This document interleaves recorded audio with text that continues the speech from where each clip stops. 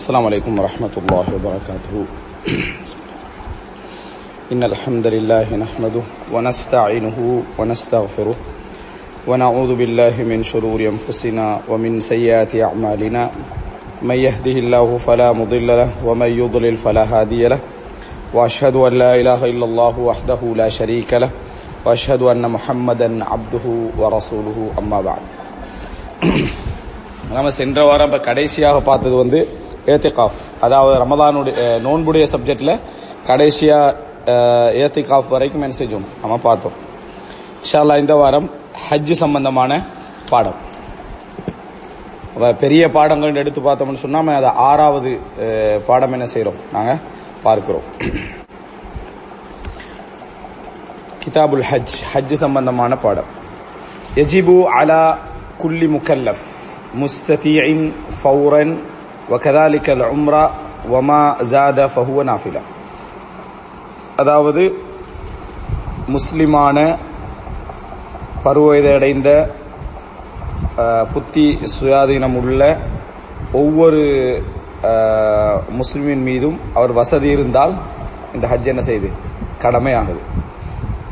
அதாவது ஃபௌரன், உடனடியாக அந்த கடமை அவர் என்ன செய்யணும், நிறைவேற்ற வேண்டும். எப்ப எந்த வருஷம் கடமையாகுதோ அந்த வருஷமே அவர் என்ன செய்யணும், நிறைவேற்றணும். அடுத்த வருஷம் செய்வோம், அடுத்த வருஷம் செய்வோம் என்ன செய்யக்கூடாது, பிற்போட கூடாது. கதாலிக்கல் உம்ரா, அதே போன்றுதான் உம்ராவும் யாருக்கு வசதி இருக்குதோ அவருக்கு என்ன செஞ்சிருது, கடமை ஆகிவிடுகிறது. வமாசாத ஃபஹுவ நாஃபிலா, அதுக்கு மேல 2வது 3வது என்று செய்வது நஃபிலாக அமையும், அதாவது சுன்னத்தாக என்ன செய்யும் அமையும். இதுல பொதுவாக இந்த நிபந்தனை முஸ்லீமாக இருக்கணும், பருவவயது அடைஞ்சிருக்கணும், அது போல என்ன சிந்திக்கக்கூடிய அந்த புத்தி சுயாதீனம் இருக்கணும் என்றது பொதுவாக சொல்லக்கூடிய ஒரு நிபந்தனை. இதுல வசதி என்ன செய்யணும், வசதின்னு சொல்ல பணக்காரன் ஆகிக்கிறன்றதில்ல, ஹஜ்ஜிக்கு போயிட்டு வர அளவுல, கடன் இல்லாத அளவுல அவருக்கு வசதி இருந்தா அவர் என்ன ஹஜ்ஜி உம்ரா இதுகள் அவருக்கு கடமையாகும். இதுல சிறுவரை பற்றி ஒரு பேசல, சின்ன பிள்ளைகளும் என்ன செய்யலாம், ஹஜ்ஜி செய்யலாம், உம்ரா செய்யலாம்.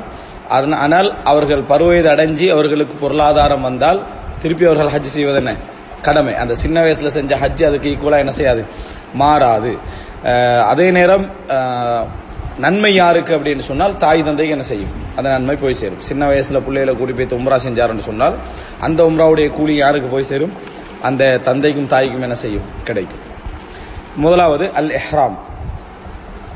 யஜிபு தஈனு نوع الحج بالنية من تمتع أو قران أو إفراد والأول أفضلها. அதாவது எந்த வகையான ஹஜ்ஜை நாங்கள் செய்கிறோம். இப்போ நாம பாடம் இஹ்ராம். இஹ்ராம் என்றால் நியத் வைக்கிறது. இஹ்ராம் என்றால் நியத் வைக்கிற, ஹஜ்ஜுக்கான நியத் வைக்கிற, ட்ரெஸ் போடுறதில்ல. ட்ரெஸ் போடுறது 2வது அம்சம். இஹ்ராம் நம்ம இஹ்ராம் என்றாலே என்ன வழங்கி வச்சுக்கிறோம்னா இஹ்ராம் ட்ரெஸ். இஹ்ராம் என்றால் தக்பீரத்துல் இஹ்ராம் என்றா என்ன, தக்பீர் கட்டுறதல்ல, அல்லாஹு அக்பர் என்று சொல்றது. அல்லாஹ் அக்பர் நம்ம அந்த சொல்றதான் தக்பீரத்துல் இஹ்ராம். அது போல இந்த இடத்துல என்னன்னா ஹஜ்ஜுடைய அந்த இஹ்ராம நம்ம சொல்றதும் நியத்து வைக்கிறதும் தான் இஹ்ராத்தை என்ன செய்யும் இன்னைக்கு குறிக்கும். ரைட். இந்த இடத்துல என்ன ஹஜ் செய்ய போறோம், தமத்து ஹஜ் செய்ய போறோமா, கிரான் ஹஜ் செய்ய போறோமா, இஃப்ராத் ஹஜ் செய்ய போறோமா என்று நியத்தவர் என்ன செய்யணும், வைத்துக் கொள்ள வேண்டும். வல் அவ்வல் அஃதலுஹா, முதல் வகை மிகவும் சிறந்தது என்றார். தமத்து ஹஜ் மிகவும் சிறந்தது.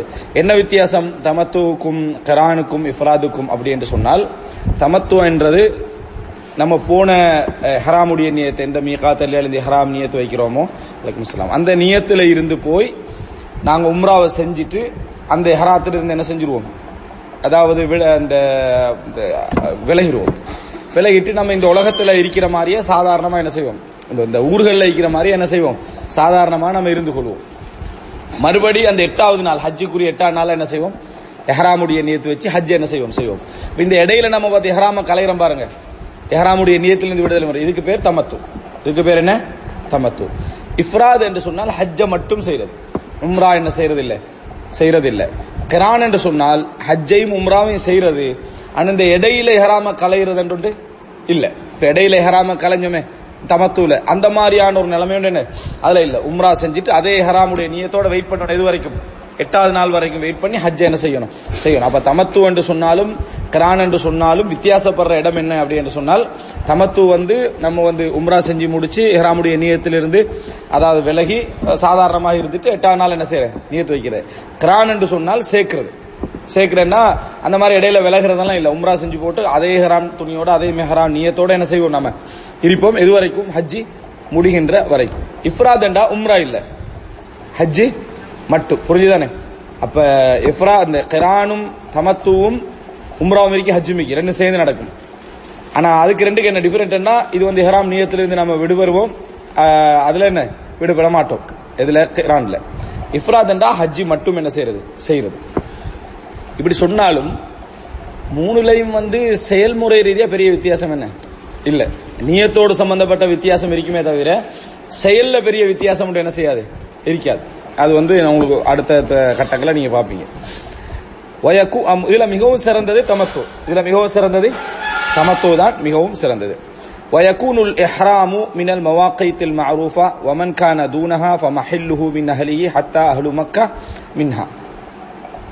ويكون الإحرام من المواقيت المعروفة. إحرام நியத் வைக்கிறதுக்கு இஸ்லாம் சில மீகாத்துகள் என்ன செஞ்சு சொல்லி இருக்குது. அந்த இடத்துல இருந்தா நம்ம என்ன செய்யணும், இஹ்ராம் நியத்து வைக்க வேண்டும். ومن كان دونها, யார் அந்த இஹ்ராம் நியத்துக்கு வைக்க வேண்டிய இந்த இடத்துக்கு உள்ள இருக்கிறாரோ, வெளியே இல்லாம உள்ள இருக்கிறாரோ, فمحله من أهله حتى أهل مكة من مكة, அவர் அந்தந்த இடத்துல இருந்து என்ன செய்ய வேண்டியதான், நியத்து வைக்க வேண்டியதா. மக்காவாசியில் மக்கால இருந்து நியத்து வைக்கணும்.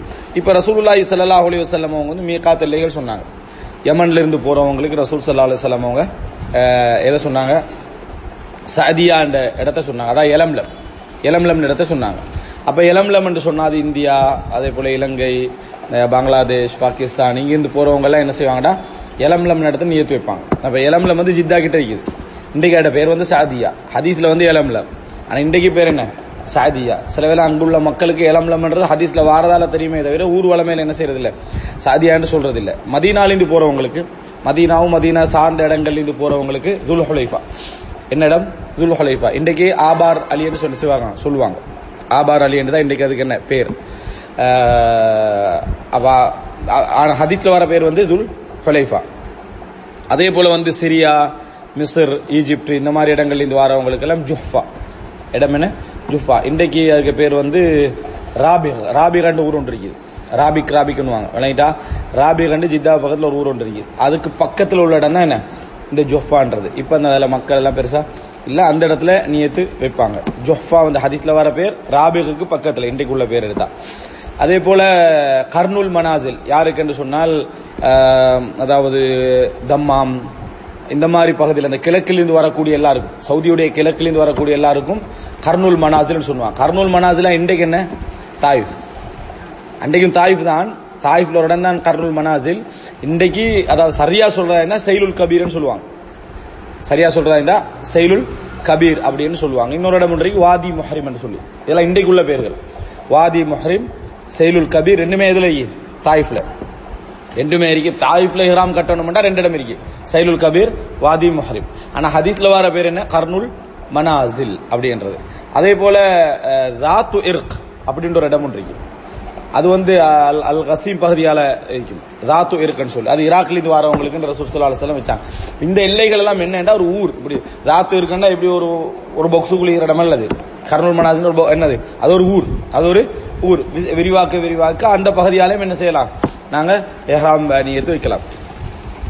இதுல என்ன அப்படி என்று சொன்னால், நாம விமானத்துல போறவங்க என்ன செய்வோம், விமானத்திலேயே அந்த இடம் வர டைம்ல நியத்து வைப்போம். வண்டியில போறவங்க அந்த இடத்துல, அந்த பள்ளி அங்கெல்லாம் பள்ளி கட்டிக்கிறாங்க, அந்த பள்ளிக்குள்ள போய் உட்கார்ந்து 2 ரக்காத் தொழுது தான் நியத்து வைக்கணும்ன்றதுல அந்த வழியில போற வழியில என்ன செய்யலாம், நியத்தை வச்சுக்கிட்டு போயிடலாம். இதெல்லாம் ரசூலுல்லாஹி ஸல்லல்லாஹு அலைஹி வஸல்லம் சொன்ன மீகாத்துகள், அதாவது இஹ்ராம் நியத்து வைக்கக்கூடிய எல்லைகள். இந்த எல்லைக்கு வெளியிருந்து வாரவங்களுக்கும் அந்த எல்லைக்கு வெளியிருந்து வாரவங்களுக்கும் வேற ஊர்ல இருந்து அந்த எல்லை வழியால வாரவங்களுக்கும் இதான் இடம். சிலர் அந்த எல்லையால வர மாட்டாங்க, எல்லைக்கு பக்கத்தால போவாங்க. அப்ப அவங்க பக்கத்தில் உள்ள இஹ்ராமுடைய எல்லையை பார்த்து அவங்க நியத்து வச்சுக்கிறோம். எது பக்கத்துல இருக்குதோ அது கிட்ட நெருங்கிட்டா அவங்க என்ன செய்யணும், அது சொல்றாங்க முஹாதாத்னு சொல்லி. நெருங்குற நேரத்தில் அவங்க இப்ப உதாரணமா ஒருத்தர் சாதியாவால போகல அல்லது துல் ஹுலைஃபாவால போகல, வேறொரு பகுதியால தான் போறாரு. அவர் துல் ஹுலைஃபாவுக்கு அருகில வந்த உடனே அவர் என்ன செய்யலாம், வேற வைக்கிற இடங்கள் இல்லைன்னா அந்த அருகில வந்த உடனே அவர் என்ன செய்யலாம், நியத்து வைத்து கொள்ளலாம். இது ரசூல் ஸல்லல்லாஹு அலைஹி வஸல்லம் அவங்க சொன்ன செய்திகள். யார் இப்ப அந்த எல்லைக்குள்ள இருக்கிறாங்களோ, எல்லைக்குள்ள என்ன, இப்ப துல்ஹுலைஃபா தாண்டி, சாதியாவை தாண்டி, ஜுஹ்ஃபாவை தாண்டி, கர்னுல் மனாஸிர் உள்ள வைக்கிறாங்க. இவங்க எப்படி அதாவது நியத்து வைக்கிறது அப்படின்னு சொன்னால், அந்தந்த இடத்துல இருந்து வீட்டில இருந்து என்ன செய்யலாம், அவங்க நியத்தை வச்சுக்கிட்டு இஹ்ராம் அணிஞ்சிக்கிட்டு போகலாம். எந்த அளவுக்கு என்றால், மக்காவாசிகள் என்ன செய்வாங்க, அவங்க மக்கால இருந்து என்ன செய்வாங்க, நியத்து வைத்துக் கொள்வார்கள். அப்ப 3 இடம் இருக்கு. ஒன்று ஹரமுடைய எல்லை என்று சொல்லி 300 எல்லைகள் இருந்துச்சு. இப்ப அதெல்லாம் தாண்டி என்ன ஒரு 30 எல்லைகள் தான் இருக்கு. அதுல ஒன்றுதான் தன்ஐம், இந்த ஆயிஷா பள்ளின்னு போவாங்க, தன்ஐம். அது போல ஜெர்ரான் ஒரு இடம் ஒன்று இருக்குது. இதெல்லாம் எல்லைகள். இதெல்லாம் உதைபியா ஒரு எல்லை. இதெல்லாம் எல்லைகள், ஹரமுடைய எல்லை. அதாவது ரசூல் ஸல்லல்லாஹு அலைஹி வஸல்லம் அவங்க புனிதம் என்று சொல்லி சில சட்டங்கள் சொன்னாங்க, அந்த எல்லைகள். ஹரத்தை தாண்டினா இருக்கிறது ஹில். ஹரத்தை தாண்டினா இருக்கிறது என்ன, ஹில். இந்த ஹில் ஹரத்துக்கு வெளியில் எல்லாமே ஹில்லு தான். ஹில் என்று சொன்னால் ஹலாலான இடம். சில தடை செய்யப்பட்ட விஷயங்கள் ரசூலுல்லாஹ் ஹரத்துக்குள்ள தடை செஞ்சாங்க, அதெல்லாம் மற்றவங்க செய்யற மாதிரி வெளியே செய்யலாம். இது ஹில். இதை தாண்டி நம்ம என்ன செய்யலாம்னு சொன்னால், மீகாத்துக்கு வெளியே உள்ள இடம். மீகாத்துக்கு வெளியே உள்ள இடம், அதாவது ஒரு வரைவிலக்கணக்காக சொல்றேன். ஹரம் அடுத்த ஹில், அடுத்த மீகாத்துக்கு வெளியே உள்ள இடம். இப்படி எடுத்து பாத்தீங்கன்னா 3 இடம் என்ன செய்து இருக்குது. ஹரத்துல உள்ளவங்க அங்க இடத்துல இருந்து என்ன செய்யலாம், நியத்து வச்சுக்கலாம். ஹில்லுல உள்ளவங்க அவங்க இடத்துல என்ன செய்யலாம், நியத்து வச்சுக்கலாம்.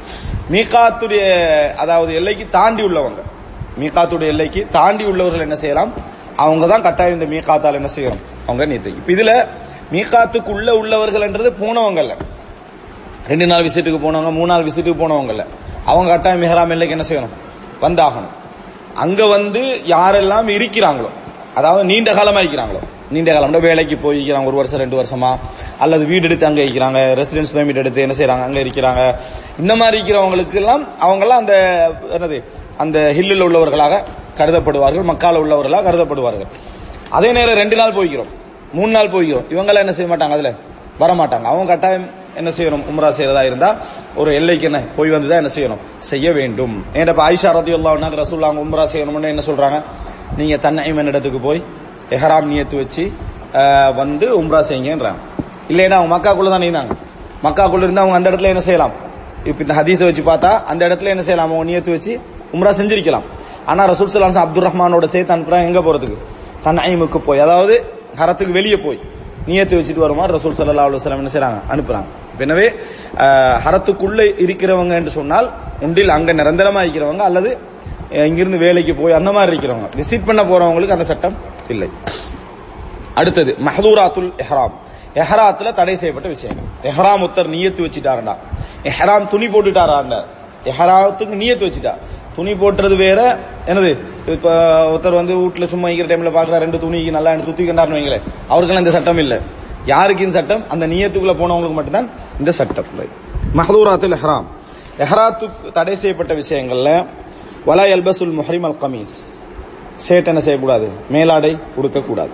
வலல் இமாமா, தலைப்பாகை அது உடுக்கக்கூடாது. வலல் புர்னுஸ், கோட், அதாவது இந்த ரெயின் கோட் மாதிரி வருது, கெப்போட வரக்கூடிய கோட், இது அணியக்கூடாது. வல சராவில், கீழாடை சிறுவால் என்ன செய்யக்கூடாது, அணியக்கூடாது. வலா சௌபன் மஸ்ஸஹு வர்ஸ் வலா ஜாஃபரான், குங்குமம், அது போல பெத்திக்னு சொல்லுவாங்களே, இந்த மாதிரி அதாவது பெத்திக் பண்ணப்பட்ட அமைப்புல இந்த குங்குமத்தாலும், அது போல என்ன இந்த வர்ஸ் என்று சொல்லக்கூடிய ஒரு அரபு நாட்டில் யூஸ் பண்ணப்பட்ட ஒரு கலர், இந்த மாதிரி வாசங்களோ அல்லது நிறமோ ஊட்டப்பட்ட டிரெஸ் என்ன செய்யக்கூடாது, போடக்கூடாது. 2 அந்த ஜாஃபரான்டா குங்குமம், வர்ஸ் ஒன்று சொல்றது அது அரபு நாட்டில் உபயோகிக்கப்படக்கூடிய ஒரு விதமான வாசம்.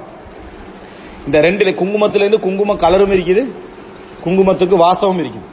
வாசம் பட்டிருந்தாலும் சரி, அந்த கலர் பூசப்பட்ட டிரெஸ்ஸாக இருந்தாலும் சரி, என்னது கூடாது. அதைகளை ஹராம் நியத்தில் இருக்கக்கூடியவர் அணியக்கூடாது. வலல் ஹுஃபைன், ஷூ என்ன செய்யக்கூடாது, அணிய கூடாது.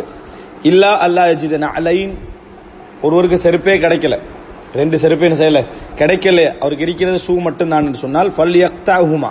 இப்ப ஷூ என்று சொல்றதுல என்னன்னு சொன்னால், நாங்க அணிகிற அந்த சாதாரண ஷூ அல்ல, இது கரண்டைக்கு கீழே உள்ள ஷூ அல்ல, அந்த இது வந்தது கழுத்து வந்த ஷூ வணங்கிட்டா, அந்த ஷூவை தான் ரசூலுல்லாஹ் என்ன செய்யறாங்க, அணிய வானான்றாங்க. ஒருவருக்கு அது கிடைக்கல, இது இந்த செருப்பு என்ன செய்யல கிடைக்கவில்லை அப்படின்னு சொன்னால், அத ஃபல் யக்தஹுமா, அந்த கழுத்து பகுதியை வெட்டிட்டு கரண்டை கீழே வார மாதிரி அந்த ஷூவை ஆக்கி ஹத்தா யகூனா அஸ்ஃபல மினல் கஅபைன், இரண்டு அதாவது கரண்டை காலை கீழே போற மாதிரி ஆக்கி விட்டு என்ன செய்யலாம், அணிந்து கொள்ளலாம்.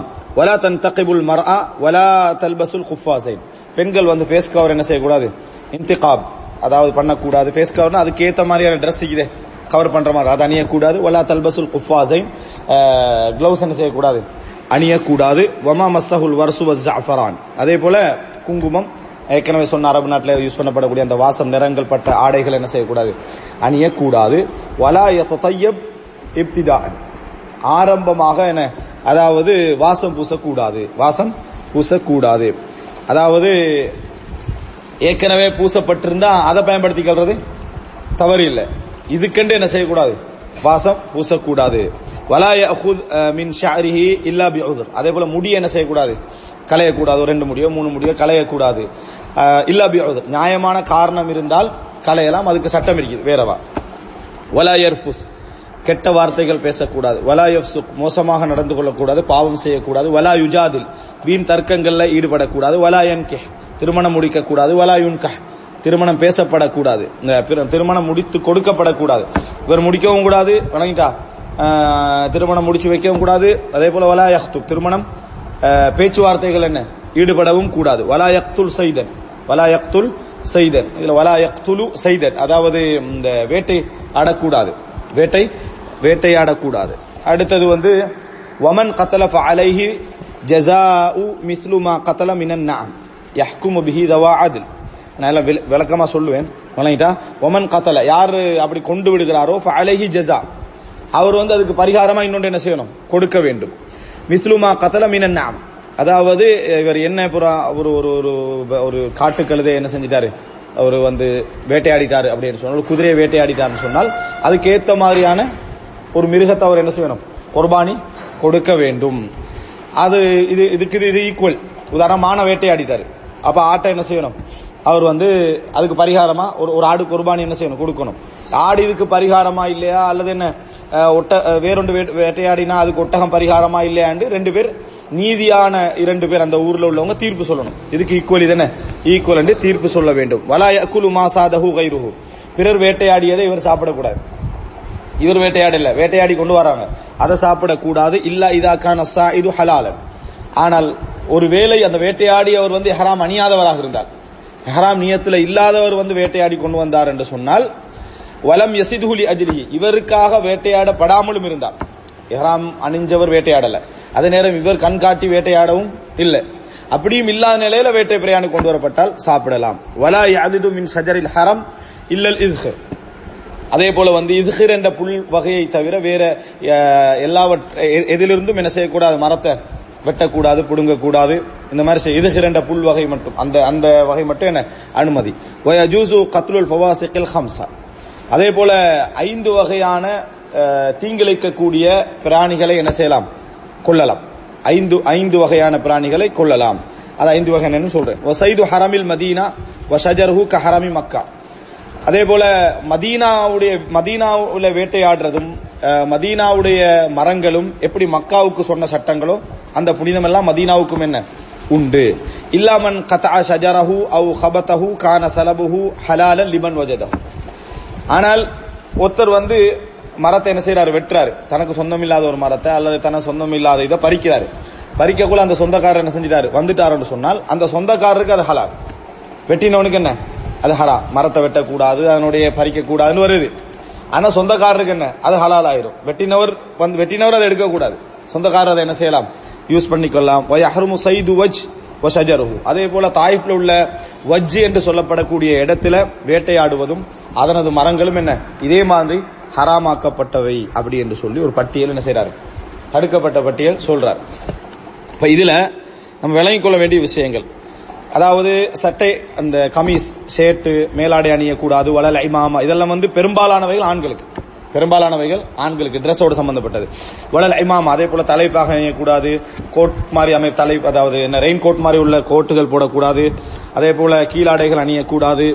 அதே போல குங்குமம் கலந்த இந்த டிரெஸ் அணியக்கூடாது அப்படின்னு வரக்கூடிய இந்த செய்திகள்லாம் சிலர் என்ன சுருக்கமா விளங்கப்படுத்துறாங்கன்னா, தைக்கப்பட்ட ஆடைகள் அணியக்கூடாது அப்படின்னு. இப்ப தைக்கப்பட்ட ஆடைகள் அணியக்கூடாதுன்னு கொஞ்சம் பேருக்கு என்ன யோசனை, இது ஆண்களுக்கு என்ன யோசனைன்னு சொன்னால், உடுக்கிற இஹ்ராம் துணி அது தச்ச மாதிரி தானே இருக்குது.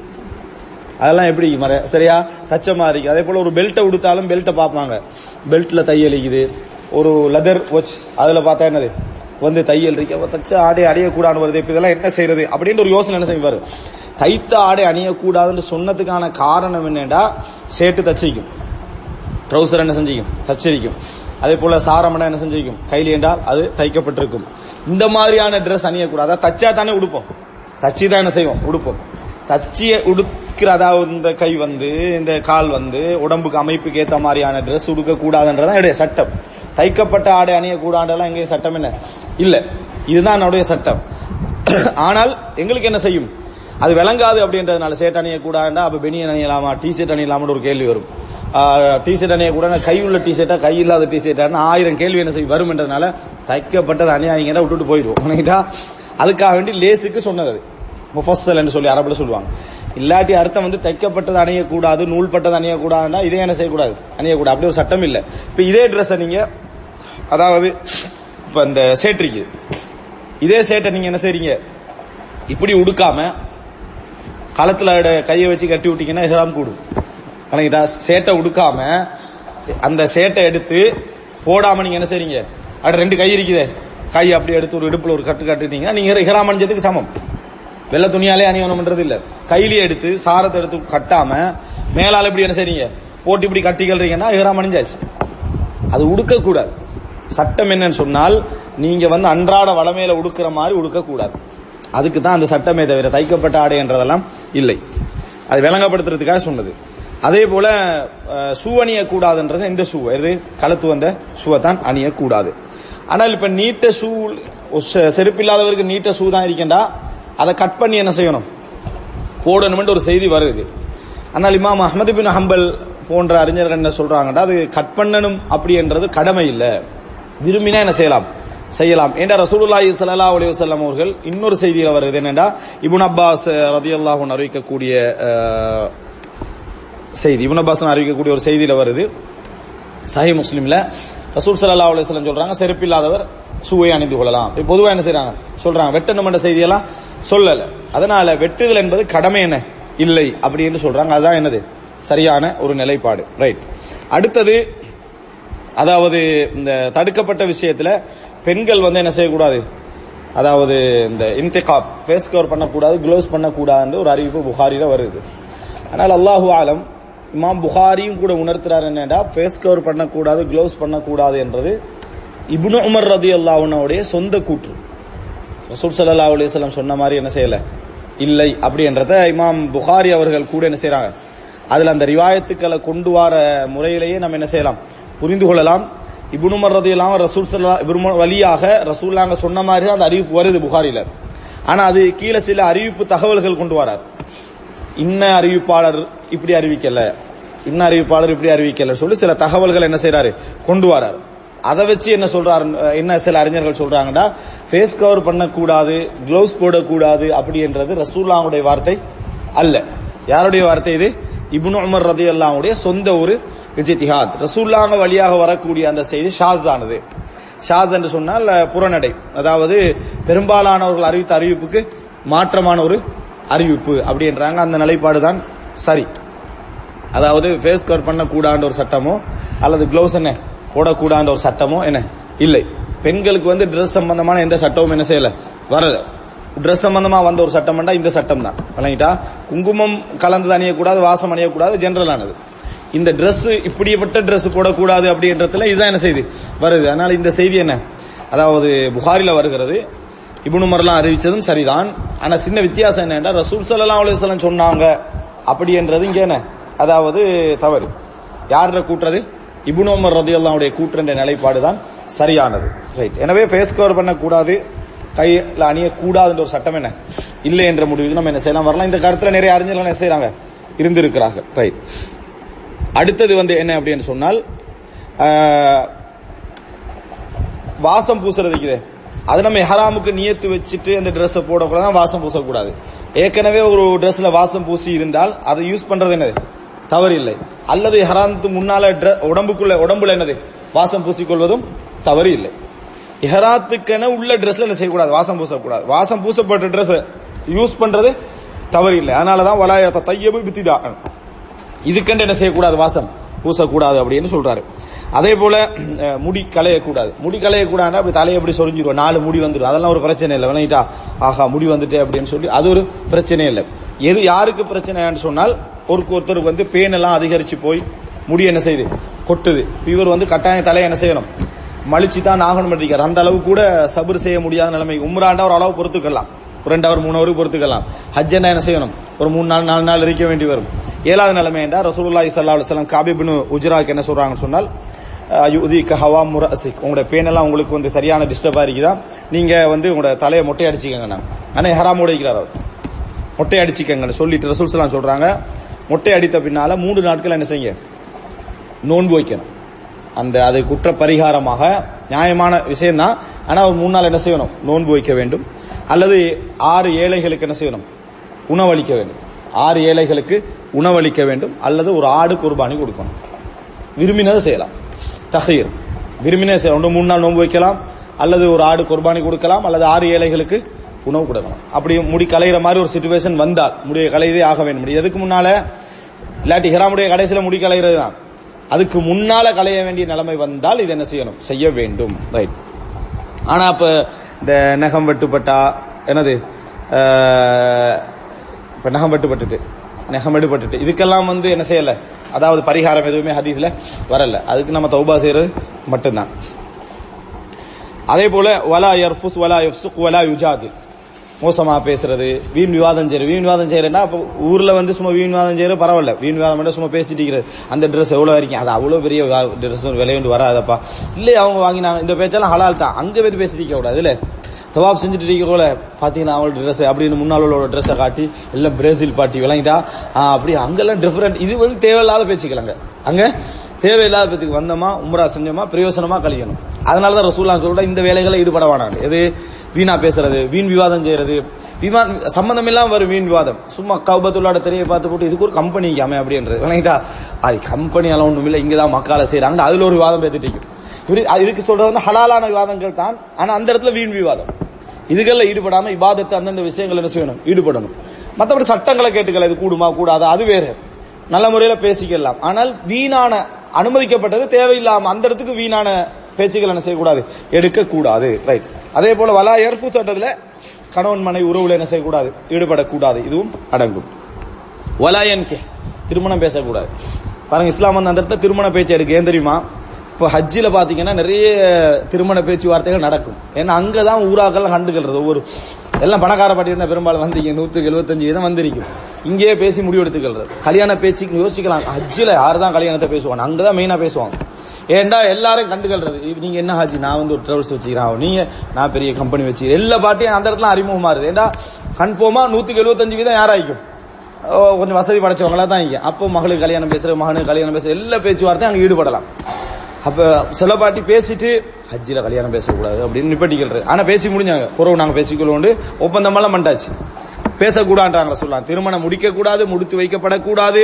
அதே போல என்ன அதாவது வலா யன்கி வலா யுன்கி, திருமணம் முடிக்க கூடாது, முடிச்சு வைக்க கூடாது. வலா யக்துப், திருமண பேச்சுவார்த்தையில் என்ன செய்யக்கூடாது, ஈடுபட. எதுவும் அங்க என்ன தடை.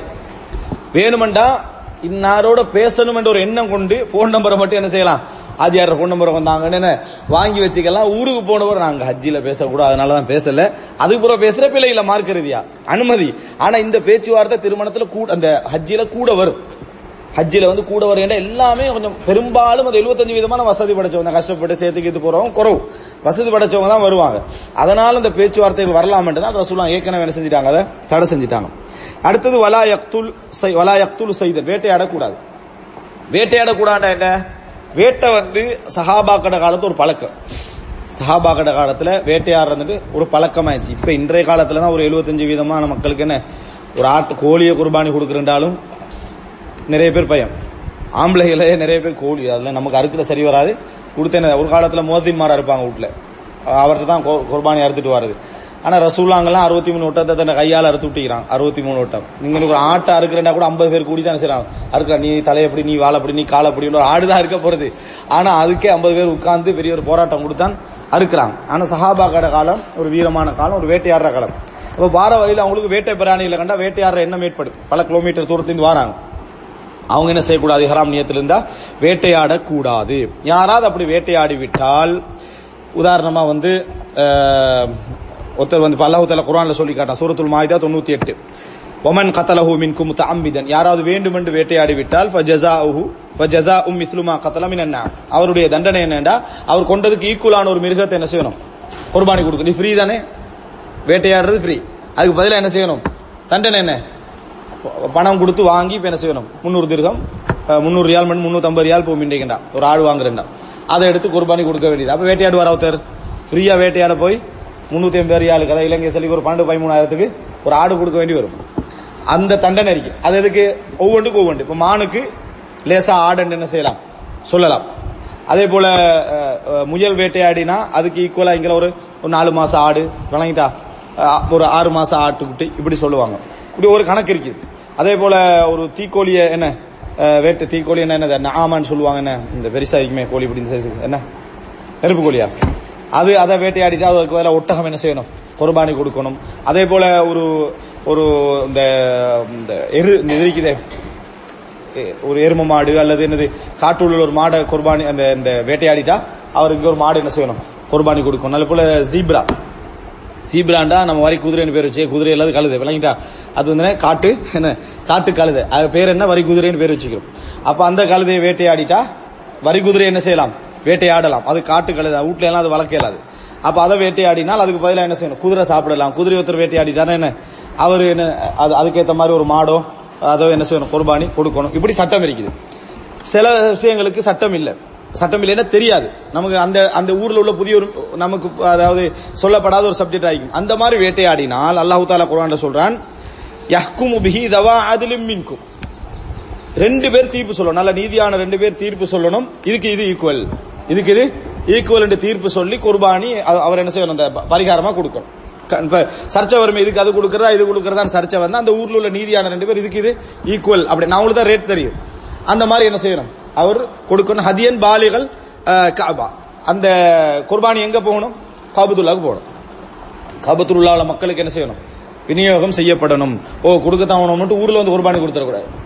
உதாரணமா அங்க வேட்டையாடினத்துக்கு குர்பானி கொடுக்கத்தான் ஊர்ல அது கொஞ்சம் கௌரவம் தான் கிடைக்கும். போக்குலையும் கொடுத்தாராப்பா சாப்பாடு, வந்த ஊரம் என்ன செய்யறாரு? கொடுத்தாரு. வேட்டையாடின விஷயம் தெரியாது. அதனால அங்கதான் என்ன செய்யணும்? அதை கொண்டு கொடுக்க வேண்டும். அடுத்ததா என்னன்னு சொன்னால், அவ் கஃபாரத்துன் தஆமு மசாகீன், அல்லது பரிகாரம் கொடுக்கணும். ஏழைகளுக்கு உணவளித்தல். ஏழைகளுக்கு எத்தனை ஏழைகளுக்கு உணவளிக்கிறது அப்படின்னா, இப்ப ஒரு ஆடு கொடுக்கணும் வைங்களே, மான வேட்டையாடினத்தால ஒரு ஆடை கொடுக்கணும்டா, ஒரு ஆடு எத்தனை பேருக்கு கொடுக்கலாம்? ஒரு ஆட்டை குர்பானி கொடுத்தா ஒரு 10 பேருக்கு முழு உணவு கொடுக்கலாம் அப்படின்னு வைங்க. அல்லது ஒரு 20 பேருக்கு முழு உணவு கொடுக்கலாம்டா, 20 பேருக்கு என்ன செய்யணும்? சாப்பாடு கொடுக்க வேண்டும். அதாவது குர்பானி கொடுக்கலாதவங்க 20 பேருக்கு என்ன செய்யணும்? சாப்பாடு. 20, 30, 40 தீர்மானிக்கிறது இவர் எதை குர்பானி கொடுக்கணுமோ பதிலாக அந்த மிருகம் தான் நினைக்கிட்டா அந்த கால்நடையை வச்சு முடிவெடுக்கணும். அவ் அத்லு தாலிக சியாமன், அல்லது அந்த காலப்பகுதி அளவுக்கு நோன்பு வைக்கணும். அந்த காலப்பகுதி அளவுக்கு நோன்பு வைக்கணும்னு சொன்னா, உதாரணமா 20 ஏழைகளுக்கு உணவளிக்கணும் தீர்ப்பு 20 நோன்பு என்ன செய்யணும்? வைக்கணும். 30 பேருக்குன்னா 30 நோம்பு என்ன செய்யணும்? வைக்கணும். யாரா வேட்டையாடுவாங்களா ப்ரோ? அந்த நோம்பு என்ன செய்யணும்? அவரு வைக்க வேண்டும். லியதுக வபால அம்ரிஹி, அல்லாஹ்வுடைய புனித பூமியில் வேட்டையாடியது ஹராமுடைய நியத்தில் வேட்டையாடியதற்காக இந்த அவருடைய தண்டனை அவர் பெற்றுக்கொள்வதற்காக இந்த சட்டத்தை என்ன செய்யறான்? அல்லாஹு தஆலா ஆக்கி இருக்கிறான். அஃபல்லாஹு அம்மா ஸலஃப், இதுக்கு முன்னால் அப்படி நடந்திருந்தா அல்லாஹ் அதை மன்னிச்சிட்டான். இதுக்கு முன்னால நடந்திருந்தா அல்லாஹு தஆலா அதை மன்னித்து விட்டான். வமன் ஆத, திருப்பியும் அவர் மறுபடி செய்வாரா? இந்த வேட்டையாடிட்டாரு, தண்டனையும் கொடுத்துட்டாரு, மறுபடி போகல பாக்குறாரு, மான் குட்டி ஒடிக்குது, சரியா? இந்த மாதிரி அவர் செய்தார் என்று சொன்னால் ஃபயன்தகிமுல்லாஹு மின்ஹு, அல்லாஹு தஆலா அவரிடமிருந்து பழி வாங்குவான். கடுமையான தண்டனை அல்லாஹ் என்ன செய்வான்? கொடுப்பான். வல்லாஹு அஸீஸுன் இன்திகாம், அல்லாஹு தஆலா கண்ணியமானவன், தண்டிக்க கூடியவன் அப்படின்னு வருது. ஒரு தடவை ஓகே தெரியாம நடந்துட்டு, 2ஆம் முறை நடந்தா அது என்ன? அது பிழை. இதுல அதாவது இது சின்ன குறிப்பொண்டு வச்சுக்கலாம். அந்த குறிப்பு எழுதின ஒரு நூலில் தான் பேசுறேன். அதுல அவர் பல சப்ஜெக்ட் சொல்லிக்கிறார். இன்ன மிருகத்துக்கு இன்ன மிருகம், இன்ன மிருகத்துக்கு இன்ன மிருகம்னு முழுமையான செஞ்சுக்கிறார், சொல்லிக்கிறாரு. நீ அது அவ்வளவு விரிவா நமக்கு என்ன தேவை இல்லை. ரைட். அடுத்ததாக என்னன்னு சொன்னால், வலா யக்குலு மா சாதஹு கைருஹு. சரி, இவர் வேட்டையாடல, அடுத்த இஹ்ராம் அணிஞ்சவர் வேட்டையாடிட்டாரு. உள்ளத்தால ஒரு சந்தோஷம், நம்ம வேட்டையாடல, அவனுக்கு ஹராம், நம்ம சாப்பிடலாம், நம்மளும் என்ன செய்யாது கூடாது. இஹ்ராம் அணிந்தவர் வேட்டையாடினால், இஹ்ராம் நியத்தோட ஒரு வேட்டையாடினா யாருமே என்ன செய்யக்கூடாது, சாப்பிட கூடாது. இல்ல இதா கான ஸாயிது ஹலாலன், வேட்டையாடுறவர் இஹ்ராமுடைய நியத்தில் இல்லாதவராக இருந்தால், அத ஒரு இஹ்ராம் இல்லாம வந்திருக்கிறார், வேறொரு காரணமா வந்திருக்கிறார், அல்லது உம்ராம் எல்லாம் முடிச்சிட்டாரு, இவர் வேட்டையாடினால் வலம் யஸிதுஹு லி அஜ்லிஹி, இப்படியும் செய்யக்கூடாது. ஒரு வரி குதிரை போகுது, இவருக்கு வந்து என்ன செய்யணும், வேட்டையாடணும்.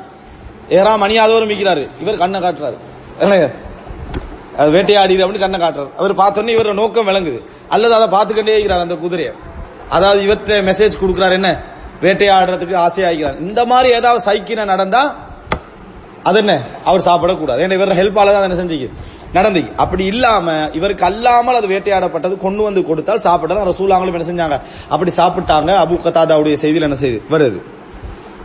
அடுத்து வலா யஅதிது மின் ஷஜரில் ஹரம் இல்லல் இத்ஹர், இந்த வேட்டையாடுதலும் அதன் சட்டங்களும் வந்து ஒரு 2 மணி நேரம் பேசலாம். அவ்வளவு சப்ஜெக்ட் இஸ்லாத்துல ஹண்டிங் சம்பந்தமா இருக்குது. வலா யஅதிது மின் ஷஜரில் ஹரமி இல்லல் இத்ஹர், அதே போல அந்த ஹரத்துடைய எந்த அதாவது மரங்களையும் என்ன செய்யக்கூடாது, வெட்டக்கூடாது, அநியாயம் பண்ணக்கூடாதெல்லாம்.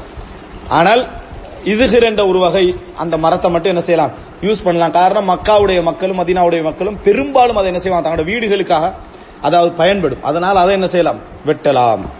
வயஜூசு கத்லில் ஃபவாசிகில் ஹம்ஸா, இப்போ கொல்லக்கூடாதுன்னு இருக்குது, எந்த மிருகத்தையும் கொல்லக்கூடாது. ஆனா 5 மிருகத்தை கண்ட இடத்துல கொள்ளலாம், இங்கேயும் கொள்ளலாம், ஹரத்துல என்ன செய்யலாம், கொள்ளலாம். அது என்ன அப்படி என்று சொன்னால், காகம். இன்னொரு செய்தியில வருது குராபுல் அகூர் அப்படின்னு சொல்லி, அப்படின்னா அந்த வல் காகம்னு சொல்லுவாங்க. என்ன அதோட சவுண்டே உங்களுக்கு தெரியும், வித்தியாசம் வந்து வளமையான காகத்தை விட அடுத்த சவுண்ட் தான் என்ன செய்யும், டிஃபரெண்டா கத்து மனைட்டா. இப்ப காகம் எல்லாம் நிறைய பேருக்கு மறந்து போயிட்டு, அப்ப அந்த மாதிரியான காகமாக இருந்தால் கொள்ளலாம், ஹரத்திலையும் கொள்ளலாம். அடுத்தது எலி, எலி என்ன செய்யலாம், கொள்ளலாம். அடுத்தது வல் அக்ரப், தேலையும் கொள்ளலாம். வல் கல்புல் அகூர், அதாவது வெறி பிடிச்ச நாயன்னு சொல்லுவாங்க, அதையும் என்ன செய்யலாம், கொள்ளலாம். ஹையா, அதே போல பாம்பையும் என்ன செய்யலாம், கொள்ளலாம்.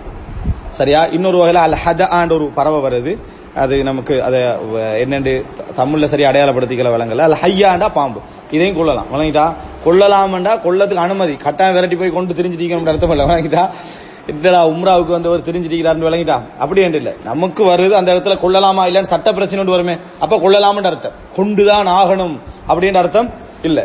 ஆனால் இந்த 5ஐயும் கொள்வதற்கான அனுமதி உண்டு. ரைட்.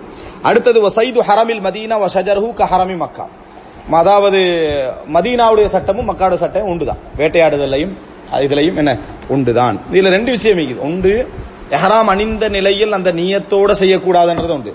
2வது மக்கா மதீனால செய்யக்கூடாத ஒன்று. ரெண்டும் சொல்லிக்கிறாரு. மக்கா மதீனால என்ன செய்யக்கூடாது, வேட்டையாடக்கூடாது.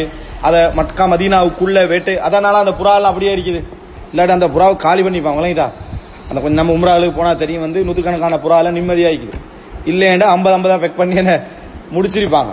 அது கூடாது, அதை விரட்டவும் கூடாது, அதை வந்து என்ன செய்யவும் கூடாது, அந்த வேட்டையாடவும் கூடாது, எதுவும் கூடாது. அதே போல மரங்களையும் வெட்டக்கூடாது. மரங்கள் வெட்டுறதுக்கான சில நிபந்தனைகள் இஸ்லாமிய அறிஞர்கள் வச்சுக்கிறாங்க. மற்றபடி இந்த மாதிரி சட்டங்கள் நாங்க வந்து அதுல கவனமா என்ன செய்யணும், அதாவது இருந்து கொள்ள வேண்டும். மதீனாவோட சட்டமும் அதுதான்.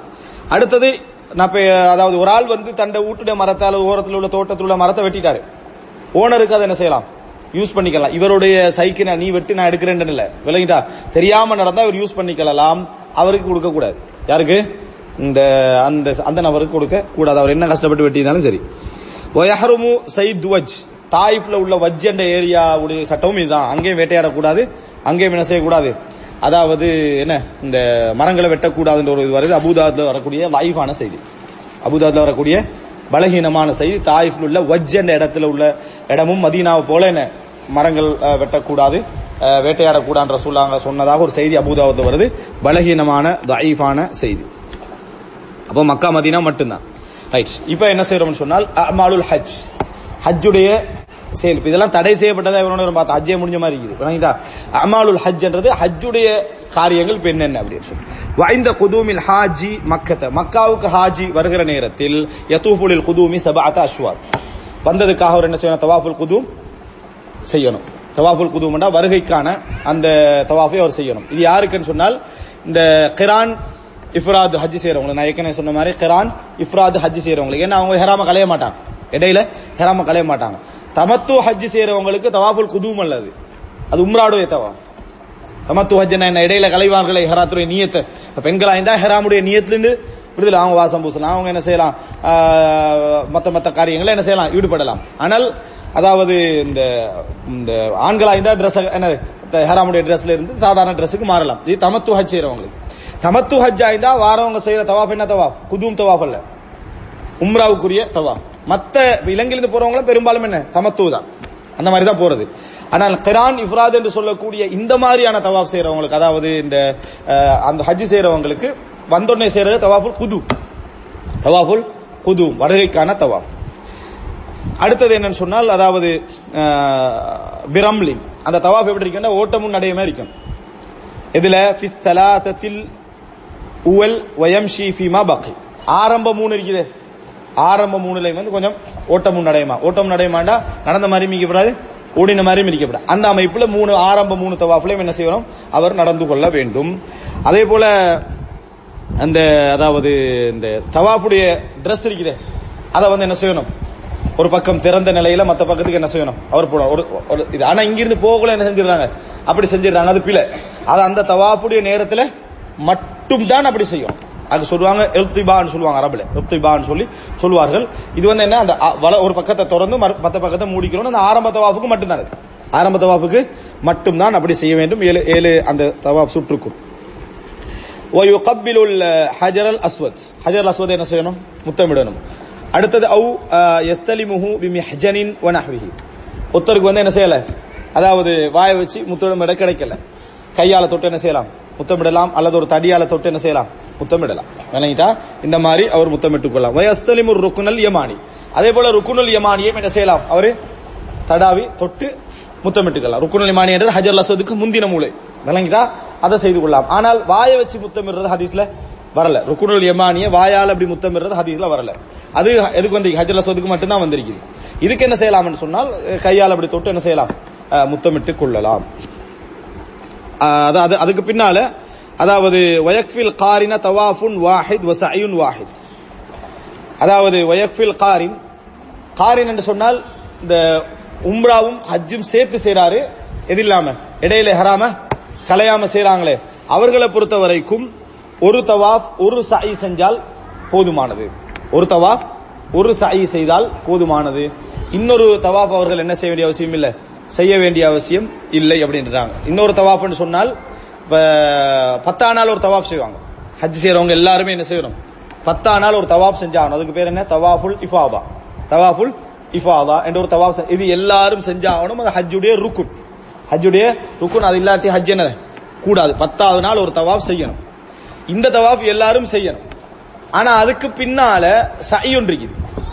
இது யாருக்கு சஇ செய்யணும்னு சொல்லுவாங்கன்னு சொன்னால், தமத்து செய்யறாங்களே, தமத்துன்னு சொன்னால் இந்த இடையில ஹெராத்தை கலைஞ்சி ஹஜ் செய்யறாங்களே, இவர்கள் வந்து கட்டாயம் அந்த சஇ செய்யணும் அப்படி என்று சொல்லியும், கிரான் இஃப்ராத் முறையில் ஹஜ் செய்யறவங்க அந்த சஇ செய்ய தேவையில்லை என்று சொல்லியும் சொல்லுவாங்க. ஆனால் மிக சரியானது வந்து 2 பேருக்குமே தேவையில்லை என்றதான்.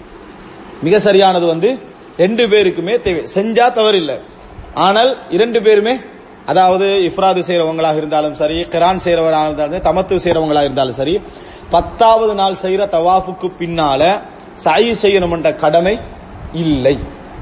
ஆனால் இவருடைய இமாம் ஷவுகானியுடைய பார்க்கல செய்யணும் அப்படின்ற மாதிரி தான் வார்த்தை பிரயோகம் என்ன செய்து இருக்குது. ஏன்னா அவர் சொல்றாரு பாருங்க, வயக்ஃபில் காரின தவாஃபுன் வாஹித் வ சஇயுன் வாஹித், காரினுக்கு அதாவது இந்த இரண்டையும் சேர்த்து, அதாவது இந்த ஹஜ் செய்கின்றவருக்கு இடைவெளி விடாம ஹஜ் செய்யறவங்களுக்கு ஒரு தவாஃபும் ஒரு சஇயும் போதுமானது. அப்படின்னா மற்றவங்களுக்கு என்ன போதாது, அவர் கட்டாயம் 2 சஇ என்ன செய்யணும் என்ற மாதிரி சொல்றாரு.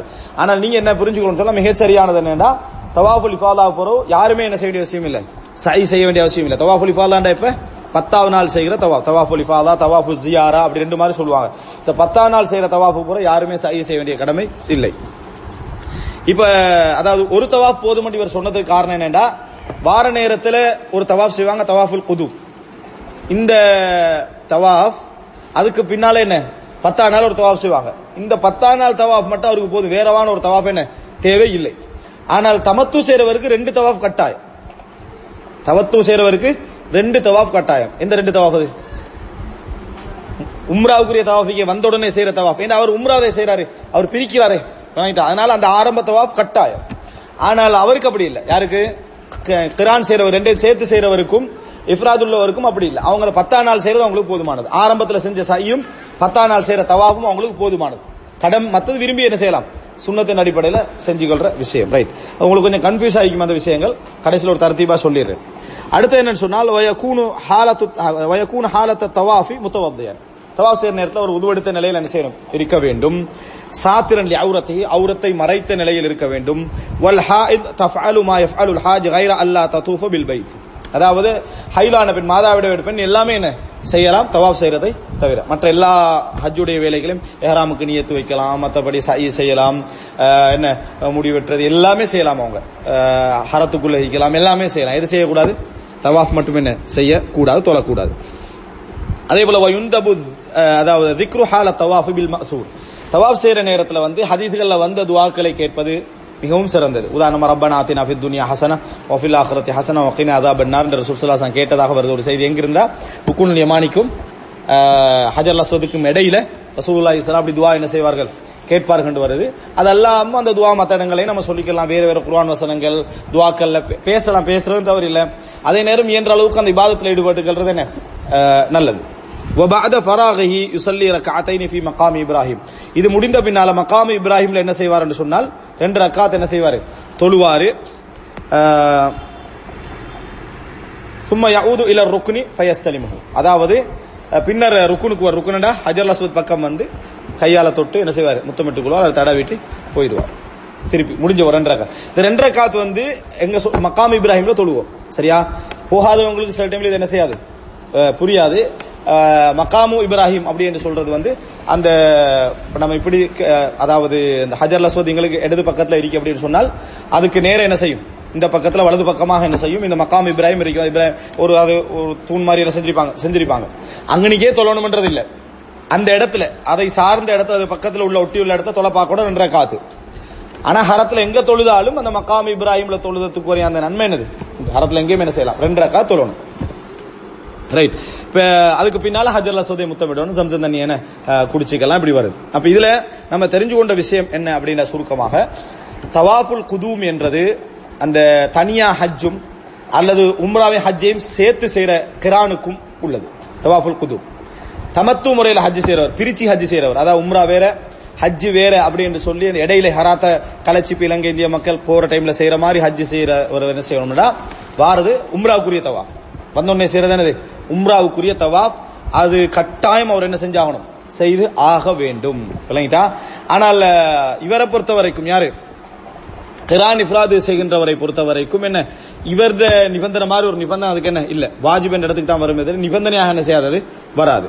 அதே நேரம் இவருக்கு ஒரு தவாஃபும் ஒரு சையும் போதும். யாருக்கு, கிரான் இஃப்ராத் செய்யறவங்களுக்கு, சேர்த்து செய்யறவங்களுக்கும் தனிச்சு செய்யறவங்களுக்கும். ஆனா தமத்தூல் உள்ளவருக்கு கட்டாயம் 2 தவாஃப் என்ன அவர் செஞ்சாகணும். தமத்துவம் சொன்னா அடிக்கடி நான் சொல்லிக்கிறேன், என்ன பிரிச்சு செய்யறவங்களுக்கு ஏன் செஞ்சாகணும், அவர் 1 உம்ரா 2வது ஹஜ், அது 2யும் பிரிச்சுட்டாரு. 2யும் பிரிச்சுட்டா 2 தவாஃப் என்ன வேணும், இடையில பிரிக்கிறாரு. ஆனால் அங்க ஒரு தவாஃப், இங்க ஒரு தவாஃப். அதே நேரம் சையை பொறுத்த வரைக்கும் இன்னொரு சை செய்யணும் என்ற கடமை என்ன செய்யல, வரவில்லை. விரும்பினா என்ன செய்யலாம், செஞ்சுக்கலாம். ஆனால் இமாம் ஷவுகானுடைய கருத்து என்ன, கட்டாயம் அவர் என்ன செய்யணும், இன்னொரு சை செய்யணும். உம்ராவுக்கு ஒரு சையும் ஹஜ்ஜுக்கு ஒரு சையும் செய்யணும் என்றதான் இமாம் ஷவுகானுடைய நிலைப்பாடு. ரைட், அடுத்ததாக இப்ப இது வந்து தவாஃபோடு சம்பந்தப்பட்டது. அடுத்தது சை. சை என்ன, அதாவது சஃபா மர்வா கடையில ஓடுறது. வயஸா பைன ஸஃபா வல் மர்வா 7 அஷ்வாத், சஃபாவுக்கும் மர்வாவுக்கும் இடையில வந்து 7 முறை என்ன செய்ய வேண்டும், ஓட வேண்டும். 7 முறைன்னா சஃபால இருந்து மர்வா வரைக்கும் உண்டு, மர்வால இருந்து மறுபடியும் சஃபா வரைக்கும் 2 சுத்தி வந்தா தான் உண்டல, அப்படின்னா 14 ஆயிரும். போறது உண்டு வாரது உண்டு, அப்ப மொத்தம் 2, அப்படி 7. ஆனா முடியும் எதுல, அப்ப மர்வால என்ன செஞ்சிடும், முடியும். சஃபால ஆரம்பிச்சு மர்வால முடியும். தாயம் பில் மஅசூர், ஹதீஸ்ல வந்து இருக்கக்கூடிய துஆக்களை ஓதிக்கொண்டு என்ன ரசூல் ஸல்லல்லாஹு அலைஹி வஸல்லம் கிட்ட நெருங்குற நேரத்துல சொன்னாங்க, இன்ன ஸஃபா வல் மர்வத மின் ஷஆயிரில்லாஹ், ஸஃபாவும் மர்வாவும் அல்லாஹ்வுடைய அடையாளங்களில் ஒன்று. ஃபமன் ஹஜ்ஜல் பைத வ அத்தமர ஃபலா ஜுனாஹ அலைஹி ஐ யத்தவஃப பிஹிமா என்று சொல்லி ஒரு வசனம் வருது சூரத்துல் பக்ரால 158 வசனம். இதை ஓதிக்கலாம். ஓதிட்டு அவள் அதுல ஏறின பிறகு அவர் என்ன செய்வார்னு சொன்னால், கிப்லாவை முன்னோக்கி لا إله إلا الله وحده لا شريك له له الملك وله الحمد وهو على كل شيء قدير لا إله إلا الله وحده أنجز وعده வனஸர அப்தஹ் வஹஸமல் அஹ்ஸாப வஹ்தஹ். இப்படி சொல்லணும் ஒரு முறை. சொல்லிட்டு இடையில கையேந்தி கிப்லா முன்னோக்கி துஆ கேட்கணும். அதுபோல கையை விட்டுறாரு. விட்டுட்டு இதை மறுபடியும் என்ன செய்யணும்? லா இலாஹ இல்லல்லாஹு வஹ்தஹு லா ஷரீக லஹு இதை சொல்லி அந்த பின்னால வர துஆவை சொல்லிட்டு மறுபடி கிப்லா முன்னோக்கி கையேந்தி துஆ கேட்கணும். மறுபடி விட்டுறணும். மறுபடியும் இந்த வார்த்தை என்ன செய்யணும்? சொல்லணும். மறுபடி கிப்லா முன்னோக்கி கையேந்தி துஆ கேட்கணும். அப்ப எத்தனை? 3 முறை செஞ்சுட்டு அந்த மலையில இருந்து என்ன செய்யணும்? அப்படியே அதாவது மருவாக்கு என்ன செய்யணும்? போக வேண்டும். ஏன்னா இவர் சோட்டா தான் சொல்லிக்கிறார். சரியா? மருவாக்கு போற டைம்ல பச்சை ஒரு லைட் என்ன செஞ்சிருப்பாங்க? போட்டிருப்பாங்க. இந்த லைட் ரசூலான காலத்துல போட்டதா அபூபக்கரான காலத்துல போட்டதா? பச்சை லைட் உமர் காலத்துல இந்த புதுசா போட்டது. ரசூலான காலத்துல அந்த இடத்துல இருந்து என்னன்னு சொன்னா ஒரு பள்ளம் இருந்துச்சு. பள்ளம் இருந்தா அவங்க என்ன செய்வாங்கன்னா, பள்ளம் வார டைம்ல நீங்க மெதுவா நடந்தாலும் சரி ஃபாஸ்டா நடந்தாலும் உங்களுக்கு என்ன நடந்துவிடும்? ஓடிப்படும். எப்படியும் உங்களுக்கு அந்த பள்ளத்தை பத்துன் வாதி விளங்கிட்டா ஒரு அப்படி பள்ளத்தால ஓடிதான் அப்படி ஏறுவீங்க. அப்ப அந்த ஓட்டம் ஒன்று அங்க இருக்கும். அந்த ஓட்டம் உண்டு அங்க இருக்கும். அப்ப அந்த ஓட்டம் ஒன்று இருக்கிறதுனால அந்த இடைப்ப கவர் பண்ண அதே குழியில் எல்லாம் குழிக்குள்ள தான் இருப்பாங்க இப்ப நிலைமைக்கு விளங்கிட்டா. அதனால இப்ப அடைச்சி ஒரு லைனை போட்டு மேலுக்கு பச்சை பெரிய லைட் போட்டிக்கலாம். அந்த பச்சை லைட் வர டைம்ல என்ன அது வேகமா ஓடணும். கொஞ்சம் ஓடி வேகமா ஓடுறேன்னு சொன்னா கொஞ்சம் பேர் கண்ணா பின்னாண்டு ஓடுறான் விளங்கிட்டா. பயமாலாம் அப்படியெல்லாம் ஓடக்கூடாது விளங்கிட்டா. மெதுவா சின்ன பிள்ளைகளை விட்டுருப்பாங்க ஓடுறதுக்கு எல்லாம் கவனமா இருக்கணும். ஓடி அடுத்த பச்சை லைட் வரக்குள்ள இருக்குது ஆண்களுக்கு மட்டும். ஆனா உண்மையில அதுல முதலா ஓடின ஒரு பெண் தான். யாரு? ஹாஜர் விளங்கிட்டா. முதலா ஓடினது என்னது? ஒரு பெண். ஆனா பெண்கள் என்ன செய்யக்கூடாது? ஓடக்கூடாது. ஆண்களே இல்லாம பெண்கள் செய்யற ஒரு சந்தர்ப்பம் வைங்க. அப்ப என்ன செய்யலாம்? அவங்க ஓடலாம். இந்த ஒழுக்கம் தான் அங்க காரணம், வேற ஒன்றும் இல்ல. ஆண்களே இல்ல பெண்கள் மட்டும்தான் அப்படின்ற லெவல் ஒன்று இருந்தா அவங்க என்ன செய்யலாம்? ஓடலாம். ஆனால் ஆண்கள் என்ன அதாவது இருக்கக்கூடிய சந்தர்ப்பங்களை பெண்கள் என்ன செய்யக்கூடாது? ஓடக்கூடாது. ஏன்னா ஹிஷாம் இப்னு அப்துல் மலிக்குடைய காலத்துல அவர் அதை பிரிச்சுட்டார். பெண்களுக்கு வேற ஆண்களுக்கு வேற என்ன செஞ்சாரு? தவாஃப் சாய் எல்லாமே என்ன செஞ்சிட்டாரு? பிரிச்சாரு. அப்படி ஒரு காலகட்டம் வந்தால் ஆண்கள் பெண்களை பார்க்க முடியாத அமைப்பிலான ஒரு சிஸ்டம் ஒன்று வந்துச்சுன்னு சொன்னா செய்யலாம். அது செய்யறது சிரமம். உம்ரால செஞ்சு வச்சிடலாம். சில ஹரத்துக்குள்ள போனவரும் அது ஒரு கண்ணை கட்டி விட்ட மாதிரி இடம். ஹஸ்பண்ட் பக்கத்துல அது பெரிய யோசனையா இருக்கும். நினைட்டா பிள்ளைகளுக்கு ஒரு பிரச்சனை, ஆம்பளை பிள்ளை பொம்பளை பிள்ளை வேற இருக்கும். அந்த சிக்கல் எல்லாம் என்ன செய்யும்? அந்த மாதிரியான சில பிரச்சனைகள் தானே அதை கண்டுகொள்றது இல்ல விளங்கிட்டா. அப்ப இந்த மாதிரி இடத்துல போகணும். அதுக்கு பின்னால மருவாக போயாச்சு. மருவா கிப்லா முன்னோக்கி இதே மாதிரி 3 முறை என்ன செய்யணும். அதுக்கப்புறம் திருப்பி சஃபாக்கு என்ன செய்யணும்? வரணும். இதே மாதிரிதான். இந்த இடத்துல நீங்க என்ன புரிஞ்சுக்கணும்? வார நேரத்துல அந்த ஓட்டம் இருக்கும். இந்த துவா கேட்கறதா கடமை இல்ல. ஒருத்தர் சபால நின்றாரு, மருவாக்கு ஓடினாரு, மருவாலின் சபாவுக்கு வந்தாரு. இப்படி 7 முறை செஞ்சாலும் ஓகே தான். 7 முறை செஞ்சாலும் ஓகே தான். ஆனால் ஒரு 2ல செஞ்சுட்டு 2வது செய்யாம இருந்தாலும் ஓகே தான். ஆனால் நம்ம செலவழிச்சு போறது, கஷ்டப்பட்டு போற டைம்ல என்ன அதை முழுமையாக செய்யறது மிகவும் சிறந்தது. அது முழுமையா செய்யணும்டா. இந்த போய் இறங்கின உடனே சிலர் என்ன சொல்லுவாங்க, போய் உம்ரா முடிச்சுட்டா லேசிப்பா அப்படின்னு அடுத்த ஷாப்பிங் பண்ண விளங்கிட்டா. இந்த மாதிரி பேசுறதுதான் பிள்ளை. போறதே உம்ராக்கு. முதலாவது அங்க போய் எஹராம் துணியோட நல்ல ரெஸ்ட், 2-3 எஹராம் துணி எடுத்துட்டு போறது விளங்கிட்டா. போன நாள்ல போய் நல்லா ரெஸ்ட் எடுக்க வேண்டியது. ரசூலுல்லாஹி ஸல்லல்லாஹு அலைஹி வஸல்லம் என்ன செய்வாங்கன்னு சொன்னால், தூத்துவாண்ட இடத்துல தங்கி காலையில எழுப்பி நல்லா குளிச்சுட்டு ஃப்ரெஷ்ஷா ஃபஜ்ருக்கு போறவே தவாஃப் செய்வாங்க. அந்த ஃப்ரெஷ்ஷாக இருந்து நல்லா குளிச்சுட்டா அந்த 2 துணி இருந்தா இன்னொரு எஹராம் துணி இந்த ஆண்களுக்கு ஒரு சிரமம் இல்லை விளங்கிட்டா. 2 துணியை மாத்திக்கலாம். அதே அதாவது கைலிக்கு மாறக்கூடாது. இஹ்ராம் துணியிலிருந்து இஹ்ராம் துணிக்கு, இஹ்ராம் துணியிலிருந்து இன்னொரு இஹ்ராம் துணிக்கு என்ன செய்யலாம்? மாறிக்கலாம். நல்லா குளிச்சுட்டு ஃப்ரெஷ்ஷா நல்ல ஃப்ரெஷ்ஷான டைம்ல சரியா இஷா தொழுது முடிச்ச உடனே எல்லாம் இதெல்லாம் வந்திருப்பாங்க, ஏஜென்டால தான் வந்திருப்பாங்க. எல்லாம் சாப்பாடுக்கு போற டைம் ஒரு 15-20 நிமிஷம் அரை மணி நேரம் விட்டுட்டு போனீங்கன்னா காபத்துள்ள எப்பயும் ஃப்ரீ ஆகி, காபத்துல எப்பயும் இஷா தொழுதோட கொஞ்சம் விட்டீங்கன்னா ஃப்ரீயா தான் இருக்கும். ஏன் எல்லாம் சாப்பாட்டுக்கு உரிய டைமு போயாகணும், எங்க ஹோட்டலுக்கு போயாகணும், ஃப்ரீயா இருக்கும். அந்த டைம்ல புத்திசாலித்தனமா நம்ம போனோம். அதே மாதிரி சிந்திச்சு ஒரு லட்சம் பேர் இருப்பாங்க, அது வேற சரியா. அந்த மாதிரி பாட்டி மட்டும் தான் வருமே தவிர பெரிய கிரௌடன் என்ன செய்யாது, இருக்காது. உம்ரா செஞ்சுட்டு வந்துடலாம். அதே போல 12 மணி 1 மணி இந்த 11 மணி 12 மணி இந்த டைம்ல போனாலும் என்ன, ஏன்னா எல்லாரும் தஹஜ்ஜத்துக்கு வரணும் மண்டத்துக்காக வேண்டி போயிருப்பாங்க. எல்லாரும் தஹஜ்ஜத்துக்கு வரணும் மண்டத்துக்காக வேண்டி போயிருப்பாங்க. அந்த டைம்ல போனாலும் அழகா ரெஸ்டா உம்ரா செஞ்சுட்டு என்ன செய்யலாம், வரலாம்.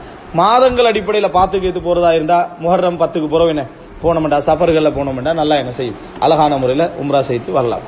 இந்த மாதிரி பார்த்து நம்ம ஃப்ரீயா செய்யணும். இது எப்படின்னா, அந்த ஏர்போர்ட்ல இருந்து வந்ததோட ஹோட்டல்ல வச்சுட்டு ஓடுன்னு ஓடுறது. எதுக்கு? தவாப் செய்யறது, டயர்டோட செய்யற துவாலாம் கேட்கல, வாஜிமா மௌலையோட சட்டமெல்லாம் ஞாபகம் வரும். அதெல்லாம் வாஜிபில்ல தான் நல்லா முடிஞ்சு ஓகே, ஓடாட்டியும் பரவாயில்ல. இந்த மாதிரி எல்லாம் செஞ்சு முடிச்சுட்டு ரூமுக்கு வந்து முடிய வெட்டு முடிச்சோம். அப்படி ஒரு கணக்கெல்லாம் உம்ரா செய்யறவங்க என்ன செய்யறாங்க, இருக்கிறாங்க. உள்ளத்துக்குள்ள எடுத்து உம்ரா செய்யற ஒரு இதுன்னு வரணும். அப்படின்னா நம்ம ரெஸ்ட் எடுத்து அழகா தங்கி போய் செஞ்சோம்னா மிக சிறந்ததாக என்ன செய்யும், அது இருக்கும். ரைட். அடுத்ததாக என்னன்னு சொன்னால், இப்ப சயி முடிந்த பின்னால வைதாக்கான முத்தமத்தியன் சார பஅத சயி ஹலாலன், அதாவது தமத்து செஞ்சவராக இருந்தால் அவர் சயி முடிஞ்ச பின்னால ஹலால் ஆயிடுவார்.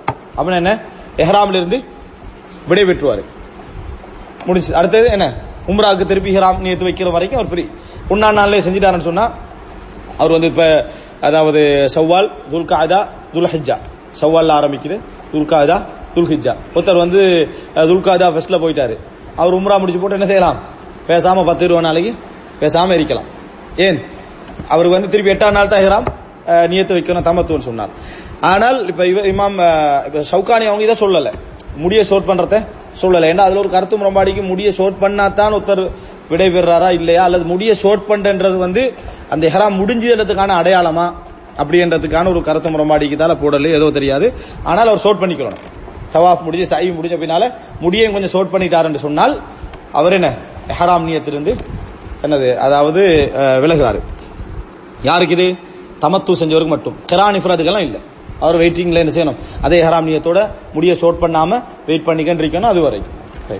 அடுத்து ஹத்தா இதா கான யௌமு தர்வியா. யௌமு தர்வியாண்டா என்ன, அதாவது யௌமு தர்வியாண்டா 8ஆம் நாள், யௌமு அரஃபாண்டா 9ஆம் நாள், யௌமு நஹர்ண்டா 10ஆவது நாள். யௌமு தர்வியான்றது நீர் புகட்டும் நாள் என்ற அர்த்தம் அந்த அரபு வார்த்தைக்கு. அந்த 8ஆவது நாள் ஆகிவிட்டால் அஹல்ல பில் ஹஜ், அவர் என்ன செய்வாரு, ஹஜ்ஜுக்கு நியத்து வைப்பார். லப்பைக்க ஹஜ்ஜதன், ஃபர்ஸ்ட்டுக்கு சொல்லணும் லப்பைக்க உம்ரதன், தமத்து செய்றவர் லப்பைக்க உம்ரதன் அந்த மீகாத்துல இருந்து நியத்து வைப்பாரு. இங்க என்ன செய்வாரு, லப்பைக்க அந்த இடத்துல இருந்து அவர் இந்த ஹோட்டல்ல இருக்கிறார், இந்த இடத்துல இருக்கிறார், அந்த இடத்துல இருந்து லப்பைக்க ஹஜ்ஜதன். அவரா இந்த அதாவது கிரான் அல்லது இஃப்ராத் செய்றவரா இருந்தா அவர் ஃபர்ஸ்ட்டுக்கு என்ன செய்வாரு, இஃப்ராத் ஹஜ் மட்டும் செய்றவரா இருந்தா லப்பைக்க ஹஜ்ஜதன் சொல்லிப்பாரு. உம்ராவும் ஹஜ்ஜும் செய்யற கிரான் அந்த இடைவெளி விடாம செய்றவரா இருந்தா லப்பைக்க உம்ரதன் வ ஹஜ்ஜதன் அப்படி வச்சிருப்பார். இவரு லப்பைக்க உம்ரதன் மட்டும். இப்ப இந்த இடத்துல என்ன செய்வாரு, லப்பைக்க ஹஜ்ஜதன் அப்படின்னு நியத்து வைப்பாரு. நியத்து வச்சுட்டு லுஹருக்கு எங்க போயிடுவாரு, ஊருக்கு போயிடுவார். எங்க போயிடுவாரு, மினாவுக்கு போயிடுவார். 8ஆவது நாள் என்ன செஞ்சிருவாரு, லுஹருக்கு மினாவுக்கு போயிடுவார். வதவஜஹ இலா மினா. நான் ஏன் அப்படி கேட்டேன்னு சொன்னால், சில டைம்ல அந்த ஞாபகம் வச்சுக்கல கஷ்டமான பாடங்கள் போகல, நம்ம வந்து சிந்தனையை உஸ்தாதுட்டே விட்டுரு, அவரே சொல்லிட்டு போகட்டும். அப்ப அதனால நமக்கு எங்க சொன்னாலும் சொல்லி காலி போயிரும் காலி போயிரும் சொல்லிட்டு நமக்கு சிந்தனை நம்ம தலையில இல்ல, யார்கிட்ட விட்டுருக்குது, முன்னாள் உள்ளவர்கிட்ட விட்டுருக்கு. அதனால கொஞ்சம் இதோட சம்பந்தப்பட்டிருக்கீங்க, விளங்கிட்டா. வதவஜஹ இலா மினா, அவர் எங்க போகணும், மினாவுக்கு போக வேண்டும். போய் அங்க வஸல்லா பிஹத் துஹர், துஹர தொழணும் 2 ரக்காத்தா, வல் அஸ்ர, அஸ்ர 2 ரக்காத்தா, வல் மக்ரிப, மக்ரிப 1 ரக்காத்தா, 3 ரக்காத்தா என்ன செய்யணும், தொழணும். வல் இஷா, அதே போல என்ன இஷாவ 2 ரக்காத்தா, வல் ஃபஜ்ர, ஃபஜ்ர 2 ரக்காத்தா, ஃபஜ்ர் எப்பயுமே 2. அப்ப லுஹரை அஸ்ரையும் இஷாவையும் அவர் சுருக்குவார், 2 ரக்காத்தா என்ன செய்ய சுருக்குவார். சுருக்கி அந்த டைமுக்கு என்ன செஞ்சிருவாரு, தொழுவார். லுஹர், அசர், மக்ரிப், இஷா. மினால உட்கார்ந்துட்டு இருக்கிறதா, மினால உட்கார்றதா அங்க சப்ஜெக்ட். இது ருக்குன் அல்ல, என்ன கட்டாயம் செஞ்சாலும் இல்லாட்டி ஹஜ்ஜு கூடாதுன்றது இல்ல. ஆனால் ரசூலுல்லாஹ் அப்படிதான் என்ன செஞ்சுக்கிறாங்க, அதை ஆரம்பிச்சுக்கிறாங்க. அப்ப 8ஆவது நாள் முடிஞ்சு, 8ஆவது நாள் ஃபஜ்ருக்கு போறோம், அதாவது 9ஆவது நாள் ஃபஜ்ர், 8ஆவது நாள் முடிஞ்சு 9ஆவது நாளுடைய ஃபஜ்ருக்கு என்ன செய்வார் என்று சொன்னால் சும்ம யஅதி அரஃபா, எங்க வருவாரு, ஃபஜ்ர் தொழுதுட்டு மினால ஃபஜ்ர தொழுதுட்டு என்ன செய்வாரு, அரஃபாவுக்கு வருவார். சுபஹ யௌமி அரஃபா, அரஃபாவுடைய அந்த சுபஹுடைய நேரத்தில் அங்க வருவார். முலப்பியன் முகப்பிரா, தல்பியா சொன்ன மாதிரியும் அல்லாஹு அக்பர் தக்பீர் சொன்ன அமைப்பிலையும் வருவார். தல்பியா தொடர்ந்து அங்க இருக்கும் அவருக்கு. வயஜ்மஉல் அஸ்ரைன், 2 அஸ்ரையும் அவர் ஜம்மு செய்வார். அப்படின்னா துஹரையும் அஸ்ரையும் ஜம்மு செய்வார். 2 அஸ்ர் என்று அரபுல வருது. இஷா ஐன் என்றா மக்ரிப் இஷாவும், அதே போல அஸ்ரைன் என்றா துஹரும் அஸ்ரும். இதை என்ன செய்வாரு, ஜம்மு செய்வார். அதாவது 2 ரக்காத்தா 2 ரக்காத்தாக என்ன செய்வாரு, ஒரு அதான் 2 இகாமத், ஒரு அதான் சொல்லி துஹர், மத்த அதான் சொல்லி இகாமத் சொல்லி துஹர், அப்புறம் இகாமத்து மட்டும் சொல்லி அஸ்ர், சரியா ஜம்மு செய்வாரு துஹருடைய நேரத்தில். ஃபீஹா வ யக்துப், அந்த இடத்துல என்ன செய்வார், ஒரு குத்துபா நிகழ்த்துவார். அதாவது பொறுப்பாக வந்தவர் ஒரு குத்துபா என்ன செய்வார், நிகழ்த்துவார். சும்ம யுஃபீது மின் அரஃபா பஅதல் குரூப், இவர் வரும் மக்ரிப் வரைக்கும் எங்க இருப்பாரு, அரஃபாவுல இருப்பாரு. இப்ப இதுல ஒரு சப்ஜெக்ட் என்னன்னு சொன்னால், காலையில அரஃபாவுக்கு வந்து துஹருக்கு பிறகுதான் அங்க உள்ளுக்கு போறது. உச்சி சாய்ந்த பின்னாலதான் ரசூலுல்லாஹி என்ன செய்வாங்கடா, நமீரால தான் இருந்தாங்க. அதாவது அரஃபாவுல எது வாஜிபான இடமோ, நுழையத்துக்கு வாஜிபான அதுக்கு முன்னாலதான் இருந்தாங்க. லோருக்கு போறதா ரசூல் ஸல்லல்லாஹு அலைஹி வஸல்லம் செஞ்சாங்க. அப்படி முழு குழுவாக அதாவது அரஃபாவுக்குள்ள போனாங்க. எனவே துஹருக்கு பிறகு என்னது போறதா, ஃபஜ்ருக்கு போறதா, ஃபஜ்ருக்கு போனாலும் அவருக்கு அரஃபால நின்ற கூலி உண்டா அப்படின்ற ஒரு கருத்து முரண்பாடு இருக்குது. அல்லாஹு அலம் ரசூல் ஸல்லல்லாஹு அலைஹி வஸல்லம் அவர்கள் லுஹர் வரைக்கும் வெயிட் பண்றாங்க. அவ்வளவு பெரிய லட்சக்கணக்கான மக்களோடு அந்த எல்லைக்குள்ள போகாம வெயிட் பண்றாங்கன்னு சொன்னால் அது என்ன, அது லுஹருக்கு பிறகு போறத காட்டுறதுக்கு தான் ரசூல் அங்க செஞ்சிருக்கணும், வெயிட் பண்ணி இருக்க வேண்டும். இல்லைன்ற ரசூல் ஸல்லல்லாஹு அலைஹி வஸல்லம் என்ன விரும்பினவங்க போங்கண்டா என்ன செஞ்சிக்கலாம், சொல்லிக்கலாம். ஆனால் இமாம் அஹ்மத் இப்னு ஹம்பலுடைய கருத்து என்ன, சுபஹ் டு அடுத்த சுபஹ் வரைக்கும். ஒருத்தர் ஃபிளைட் லேட் ஆயிட்டு, ஹஜ்ஜுக்கெல்லாம் போட்டு ஃபிளைட் லேட் ஆயிட்டு வாராரு, ஃபிளைட்ல என்ன செய்யறாரு வாராரு. உதாரணத்துக்கு உங்கள்கிட்ட ஒரு கேள்வி, மக்ரிபுரம் வாராரு, என்ன செய்யறது? அடுத்த சுபஹ் வரைக்கும் அவர் என்ன செய்யலாம், அரஃபாவுக்குள்ள நின்றாருன்னா ஓகே. ஆனா மக்ரிபு தான் நேரம், எப்படி சுபஹுக்கு சூரியன் உதிக்க முன்னால நேரமோ, எப்படி அசருக்கு அந்த சூரியன் மறைறதுக்கு முன்னால் உள்ள நேரமோ, அது மாதிரி அதான் நேரம், அதுக்குள்ள வந்துடணும். ஆனால் ஒருத்தர் மஅதூர், நியாயமான காரணமா அவர் வரையலாம் போச்சு, அவர் மக்ரிபு போற வந்தாலும் சுபஹுக்குள்ள நின்றாருன்னா என்ன, அடுத்த நாள் அத முஸ்தலிஃபாவுக்கு, அதாவது மினா 10ஆம் நாள் மினாவுக்கு போறதுக்கு முன்னால அவர் நின்றாருன்னு சொன்னால் அரபால நின்ற கூலி என்ன உண்டு. ஏன்னால் ஹஜ்ஜு அரபால நிக்காட்டி ஹஜ் என்ன கிடையாது. ஆனா ஃபஜ்ருக்குள்ள வந்துட்டாருன்னா ஓகே. உங்கள்கிட்ட கேள்வி என்னன்னா, வார பிளைட் அரபா வழியா தான் வருதுன்னு வைங்களேன், ஃபஜ்ருக்கு இன்னும் ஒரு 2 ஹவர் இருக்கு அல்லது 1 ஹவர் இருக்கு, பேத்தே ஒரு ஏர்போர்ட்ல இறங்கி வாரத்துக்கு இடையில ஃபஜ்ர் ஆயிரும், ஃபஜ்ர் முடிஞ்சு 1 மணி ஆகும், அரபாக்கு மேலாலதான் பிளைட் வருது. அரபால நின்றதாக ஆகுமா? கொஞ்சம் நிப்பட்டினா ஆகாது. இப்போ ஒருத்தர் ஸ்ரீலங்காலேருந்து போறாரு, நியத்து வைக்கணும், கீழே எலம்லம் இருக்குது யமன்ல, கட்டாயம் இறக்கணுமா மேல நியத்து வைக்கலாமா? தெரிஞ்சது, ஒருத்தர் இறக்குறீங்க பிளைட்டை, ஒரு தடவை நிப்பாட்டுறீங்க, ஒரு தடவை பிளைட்டை கீழே இறக்கிட்டீங்க, கட்டாயம் இறங்கிட்டாங்கன்னா அதெல்லாம் சரி வரான். இங்க சொல்றீங்க ஓகே,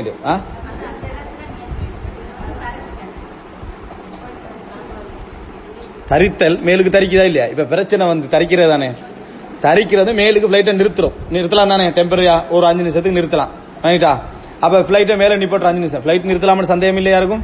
சரியா? பெட்ரோல் அடிக்க அதுக்கெல்லாம் பிளைட்டை நிப்பட்டுவோம், ரைட்டா? பிளைட்டை நிப்பட்டுறீங்க ஒரு 5 நிமிஷம் மேலுக்கு, தரிச்சாச்சு. எப்படி தொழலாமா மேலுக்கு? அது நிக்கணும், தொழுகையில நிக்கணும், அத்தையாத்துல இருக்கணும், ருக்கு செய்யணும், கூடும். அப்ப எல்லாத்தையும் பார்க்கணும், உங்களுக்கு விளங்குது என்னன்னா நிக்கலாம் அப்படி என்று விளங்குதானே? ரைட். பிளைட்ல ஒருத்தர் நின்றார் என்றால் கூடும், அந்த எல்லைக்குள்ள அவர் பிளைட்ல மேலுக்கு நின்றார் என்றால் கூடும். பிளைட் அங்களால வார, உதாரணத்துக்கு சொன்னோம், சரியா? இன்னும் அரபாவுக்கு மேலால வாரது இல்லைன்னு அப்படி விளங்கிட்டா அது வாரது இல்லதான். ஆனா ஒரு சட்டத்துக்காக சொன்ன, எப்படி நம்ம எலம்லமுக்கு மேலால போற டைம்ல நியத்து வைக்கிறது கூடுமோ, அதே போல காபத்துல்லா கீழே இருந்தாலும் மேல இருந்து தொழுகிறது என்னது கூடுமோ, அதே போல நிக்கிறதும் என்னது அப்படி இருந்தா கூடும். ஆனால் கீழே நிக்க முடிந்த நேரத்தில், அதுக்கு வாய்ப்பு இருந்த நேரத்துல பிளைட்ல ஏபேத்து அரபால நிக்கிறதும் முஸ்தலிஃபால நிக்கிறதும் மினால நிக்கிறது இந்த மாதிரி செஞ்சாருண்டா என்ன, அது என்ன, அது கூடாது. விளங்கிட்டா? இது ஒரு சுருக்கமா நம்ம விளங்கிக்கிறோம். ரைட். அடுத்து என்னன்னு சொன்னால், இப்ப நம்ம எங்க இருக்கிறோம், அரபால இருக்கிறோம், அரபா முடிஞ்சது, அரபால திக்ர் செஞ்சுக்கண்டு துவா கேட்டுக்கண்டு, விளங்கிட்டா? அந்த ஜபலுர் ரஹ்மான் ஒன்றுக்கு போய் துவா கேட்கறது பிடிக்கிறது சொன்ன அதெல்லாம் ஒண்ணும் இல்லை. அடுத்த ஹவ்வா அலைஹிஸ்ஸலாம் ஆதம் அலைஹிஸ்ஸலாம் சேர்ந்த இடம் அதெல்லாம் போய், விளங்கிட்டா? அதெல்லாம் தவறான விஷயம். பார்த்துட்டு வரது ஒரு பிழை இல்லை, ஆனா அன்னைக்கு போய் இந்த மாதிரி நடந்து கொள்றதெல்லாம் பிழை. அதுக்கு பின்னால மக்ரிபுக்கு அவர் என்ன செய்வாரு, அந்த இடத்தை விட்டு கிளம்புவார். மக்ரிப் இங்க தொழுவது இல்ல. முஸ்தலிஃபாக்கு என்ன செய்வார், சும்ம யுஃபீது மின் அரஃபா பஅதல் குரூப், சூரியன் மறைஞ்ச உடனே போவார் எங்க, வயத்தில் முஸ்தலிஃபா, முஸ்தலிஃபாக்கு என்ன செய்வாரு வருவார். முஸ்தலிஃபா அந்த நைட்ல இடம் மட்டும்தான். இப்ப 4 அடிப்படையில் பாத்தீங்கன்னா 8ஆம் நாள் மீனா, 9ஆம் நாள் அரஃபா, 10ஆம் நாள் மீனா தான். 4 அடிப்படையில் பாத்தீங்கன்னா மீனா, அரஃபா, அதுக்கு பிறகு மீனா, அதுக்கு பிறகு மீனா, அதுக்கு பிறகு மீனா, அதுக்கு பிறகு மீனா, மொத்தம் பார்த்தா 4 நாள் மீனா வரும். 8ஆம் நாள் ஒரு மீனா, 10ஆம் நாள், 11ஆம் நாள், 12ஆம் நாள், 13ஆம் நாள் மீனா, விளங்கிட்டா? மொத்தம் 4 நாள் மீனா வரும். இடையில ஒரு அரஃபா வரும், அரஃபா 9ஆம் நாள்ல வரும். முஸ்தலிஃபா வாரது நைட்டு தான், அரஃபாவுடைய நைட் மட்டும் தான் முஸ்தலிஃபா என்ன செய்யும் வரும். அப்ப இந்த அடிப்படையில் நீங்க பாத்தீங்கன்னு சொன்னால் இதுல எல்லாமே, அதாவது நீங்க தெரிஞ்சுக்கிறதுக்கு ஸ்பெஷலான சட்டம் எதுவும் இல்லை. எதுல 9ல 8ல 10ல 11ல 12ல 13ல 10ஆம் நாள் மட்டும்தான் 4 நாள் அமல் என்ன செய்யும் உங்களுக்கு வரும். மத்த எல்லாமே நிக்கிறது, துவா கேட்கிறது, எந்த எல்லைக்குள்ள நிக்கணும்ன்றது, தொழுகையை எப்படி ஜம்மு செய்யறதா கசர் செய்யறதா, இது எந்த டைம்ல போகலாம் எந்த டைம்ல வரலாம், இதுதான் சட்டமா இருக்கு. ஸ்பெஷலான அமல்ண்டா துவா கேட்கிறதும் தொழுகிறதும் இதுதான், குர்ஆன் ஓதுறது தான். மக்ரிபுரம் முஸ்தலிஃபாவுக்கு போனால் அங்க போய் ஜம்மு தஹீர் தான் செய்ய கிடைக்கும். மக்ரிபை இஷாவை பிற்படுத்தி என்ன செய்யணும் தொழணும். மக்ரிப் 3 இஷா 2 என்ன செய்யணும் பிற்படுத்தி தொழ வேண்டும். அதுக்கு இன்னொரு பேர் ஜம்மா, முஸ்தலிஃபாவுக்கு இன்னொரு பேர் ஜம் அப்படின்னு பேர். காரணம் ரசூலுல்லாஹ் வந்து அந்த முஸ்தலிஃபாவுக்கு போயும் மக்ரிப் இஷாவையும் ஜம்மு செஞ்சாங்க பிற்படுத்தி தொழுதாங்க என்ற காரணம் சொல்லப்படுது. ரைட். அடுத்தது வயபீது பிஹா, நைட்ல அங்க என்ன செய்யணும், தங்கணும். ரசூல் ஸல்லல்லாஹு அலைஹி வஸல்லம் மக்ரிப் இஷாவையும் தொழுவிட்டு அங்க தங்கிட்டாங்க. அங்க என்ன செஞ்சிட்டாங்க, தூங்கிட்டாங்க. பின்னர் சும்மா யுஸல்லில் ஃபஜ்ர், ஃபஜ்ருக்கு எழும்பினாங்க. இதுல ரசூலுல்லாஹ் வித்ர் தொழுதாங்களா இரவு தொழுதாங்களான்னு எந்த செய்தியுமே என்ன செய்யல, வரல. ஆனால் அல்லாஹு ஆலம் ரசூல் ஸல்லல்லாஹு அலைஹி வஸல்லம் அவர்கள் வித்ர் தொழுதிருக்க வேண்டும் என்றதான் சரியானது. காரணம் ரசூல் ஸல்லல்லாஹு அலைஹி வஸல்லம் அவங்களுக்கு வித்ரையும் சுபஹுடைய 2 ரக்காத் சுன்னத்தையும் எங்கேயும் விட்டதாக எந்த செய்தியும் இல்லை. ஆனால் ரசூலுல்லாஹ் ஃபஜ்ர் அதனுடைய அவ்வல் வக்துல தொழுதாங்கன்னு வருது. உதாரணமா யாருமே அதான் சொன்னனே ஃபஜ்ர் தொழுவல, ஒரு 20 நிமிஷம் 30 நிமிஷம் விட்டு தான் இகாமத் சொல்லி தொழுவாங்க. ஆனா ஃபஜ்ர் அங்க மட்டும் என்ன செஞ்சாங்க ரசூல் ஸல்லல்லாஹு அலைஹி வஸல்லம் அதான் சொன்ன உடனே என்ன செஞ்சாங்க, அதாவது அதான் வந்து காதலிக்கிற மாதிரி இருக்குது. உடனே ரசூலுல்லாஹ் என்ன செஞ்சாங்க, அதாவது ஃபஜ்ரை என்ன செய்தார்கள், தொழுதார்கள் என்று வருது. இதைத்தான் சிலர் என்ன செஞ்சாங்கன்னா ஃபஜ்ருக்கு முன்னாலே ஃபஜ்ரை தொழுதாங்கன்ட்டாங்க. முஸ்தலிஃபால ஃபஜ்ருக்கு முன்னால ஃபஜ்ர் தொழு, ஃபஜ்ருக்கு முன்னால எல்லாம் ஃபஜ்ர் தொழுற, பிற நேரத்துக்கு முன்னால ஃபஜ்ர் தொழுறது இல்ல, ஆரம்ப நேரத்தில் அதான் சொன்ன உடனே என்ன செஞ்சாங்க, ஃபஜ்ரை ரசூல் ஸல்லல்லாஹு அலைஹி வஸல்லம் அவர்கள் தொழுதார்கள். ரைட். அதுக்கு பின்னால சும்மா யத்தில் மஷ்அருல் ஹராம், மஷ்அருக்கு போகணும். மஷ்அர்னா எங்க, முஸ்தலிஃபால இருந்து மினாவுக்கு போற வழி. இதுல முஸ்தலிஃபால தான் அந்த மஷ்அர் இருக்குது. அந்த இடத்துக்கு போய் இப்ப அது செய்யறது இல்லை, ஏன்னா கிரௌடு கூட, அதனால மஷ்அருக்கு தனியா போறதுலாம் இல்லை. ஆனா அடையாளம் கண்டு போகலாம். அது ஒரு மலை. அந்த மலை கிட்ட போய் ரசூலுல்லாஹி ஸல்லல்லாஹு அலைஹி வஸல்லம் நல்லா விடியும் வரைக்கும் நின்றாங்க. துவா கேட்டுக்கண்டு விளங்கிட்டா, பிரார்த்தனை செஞ்சுக்கண்டு திக்ர் செஞ்சுக்கண்டு விடியும் வரைக்கும், ஹத்தா அஸ்ஃபர, நல்லா விடுகின்ற வரைக்கும் ரசூலுல்லாஹி ஸல்லல்லாஹு அலைஹி வஸல்லம் அந்த இடத்துல நின்றாங்க. நின்றுட்டு அதான் ஃபயதுகுருல்லாஹ இன்தஹு வயகிஃபு பிஹி இலா கப்ல துலூஇ ஷம்ஸ், சூரியன் உதிக்கின்ற வரைக்கும் மஷ்அருல் ஹராம்ல நின்றுட்டு சும்ம யத்ஃபா ஹத்தா யஅதிய பத்ன முஹஸ்ஸிர், பத்ன் முஹஸ்ஸிர்னு இடம் இருக்கு. அத சிலர் சொல்லுவாங்க அங்கதான் வந்து யாரு அப்ரஹா கொல்லப்பட்ட இடம் என்ன செய்வாங்க சொல்லுவாங்க. அதெல்லாம் ஆதாரமே இல்லை, விளங்கிட்டா. அங்கதான் யானைப்படம் வந்துச்சு, அந்த இடத்துல கொல்லப்பட்டாங்கிறதுக்கெல்லாம் ஆதாரம் எதுவுமே இல்லை. ஆனா பேர் பத்ன் முஹஸ்ஸிர். அந்த இடத்துக்கு ரசூலுல்லாஹி ஸல்லல்லாஹு அலைஹி வஸல்லம் அவர்கள் என்ன செய்வாங்க, வருவாங்க. அந்த இடத்துல இருந்து சும்மா யஸ்லுக்கு தரீகல் உஸ்தா இல் ஜம்ரத்தில் லத்தி இன்த ஷஜரா வஹியல் ஜம்ரத்துல் அகபா, ஜம்ரத்துல் அகபா வரைக்கும் ரசூலுல்லாஹி ஸல்லல்லாஹு அலைஹி வஸல்லம் வருவார்கள். அப்ப மினாவுக்கு போய் முதலாவது ரசூல் ஸல்லல்லாஹு அலைஹி வஸல்லம் ஜம்ரத்துல் அகபாவுக்கு போனா 3 ஜம்ரா கல்லறையிட 3 இருக்குது.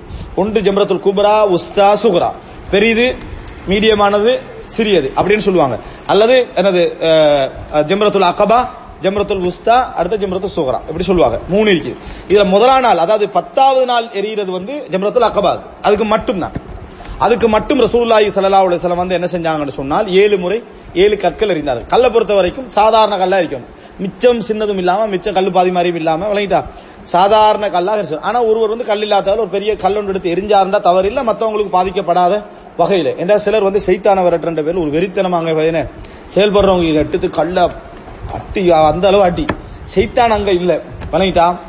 கல்லெறிதல், சைத்தானுக்கு கல்லெறிதல் நம்ம நினைச்சிட்டு இருக்கிறோம். சைத்தானுக்கு கல்லெறிதல் என்ன இல்ல, சைத்தானுக்கு தான் தெரியுதான தொடர்ந்து இந்த கல்லெறியலாங்க. அந்த நாள்ல வந்து அங்க உட்காருவானா, நீங்க நினைச்சு பாருங்க. சரியா, இன்றைக்கு கல்லெறிய போற நான் வந்து உட்கார, யாரும் உட்கார மாட்டா. அது ஒரு தவறான ஒரு நம்பிக்கை. அது எரியறது என்னன்னா ஒரு இபாதத், எங்களுக்கு ஒரு இபாதத்தாகாது தரப்பட்டிருக்குது. ரைட்.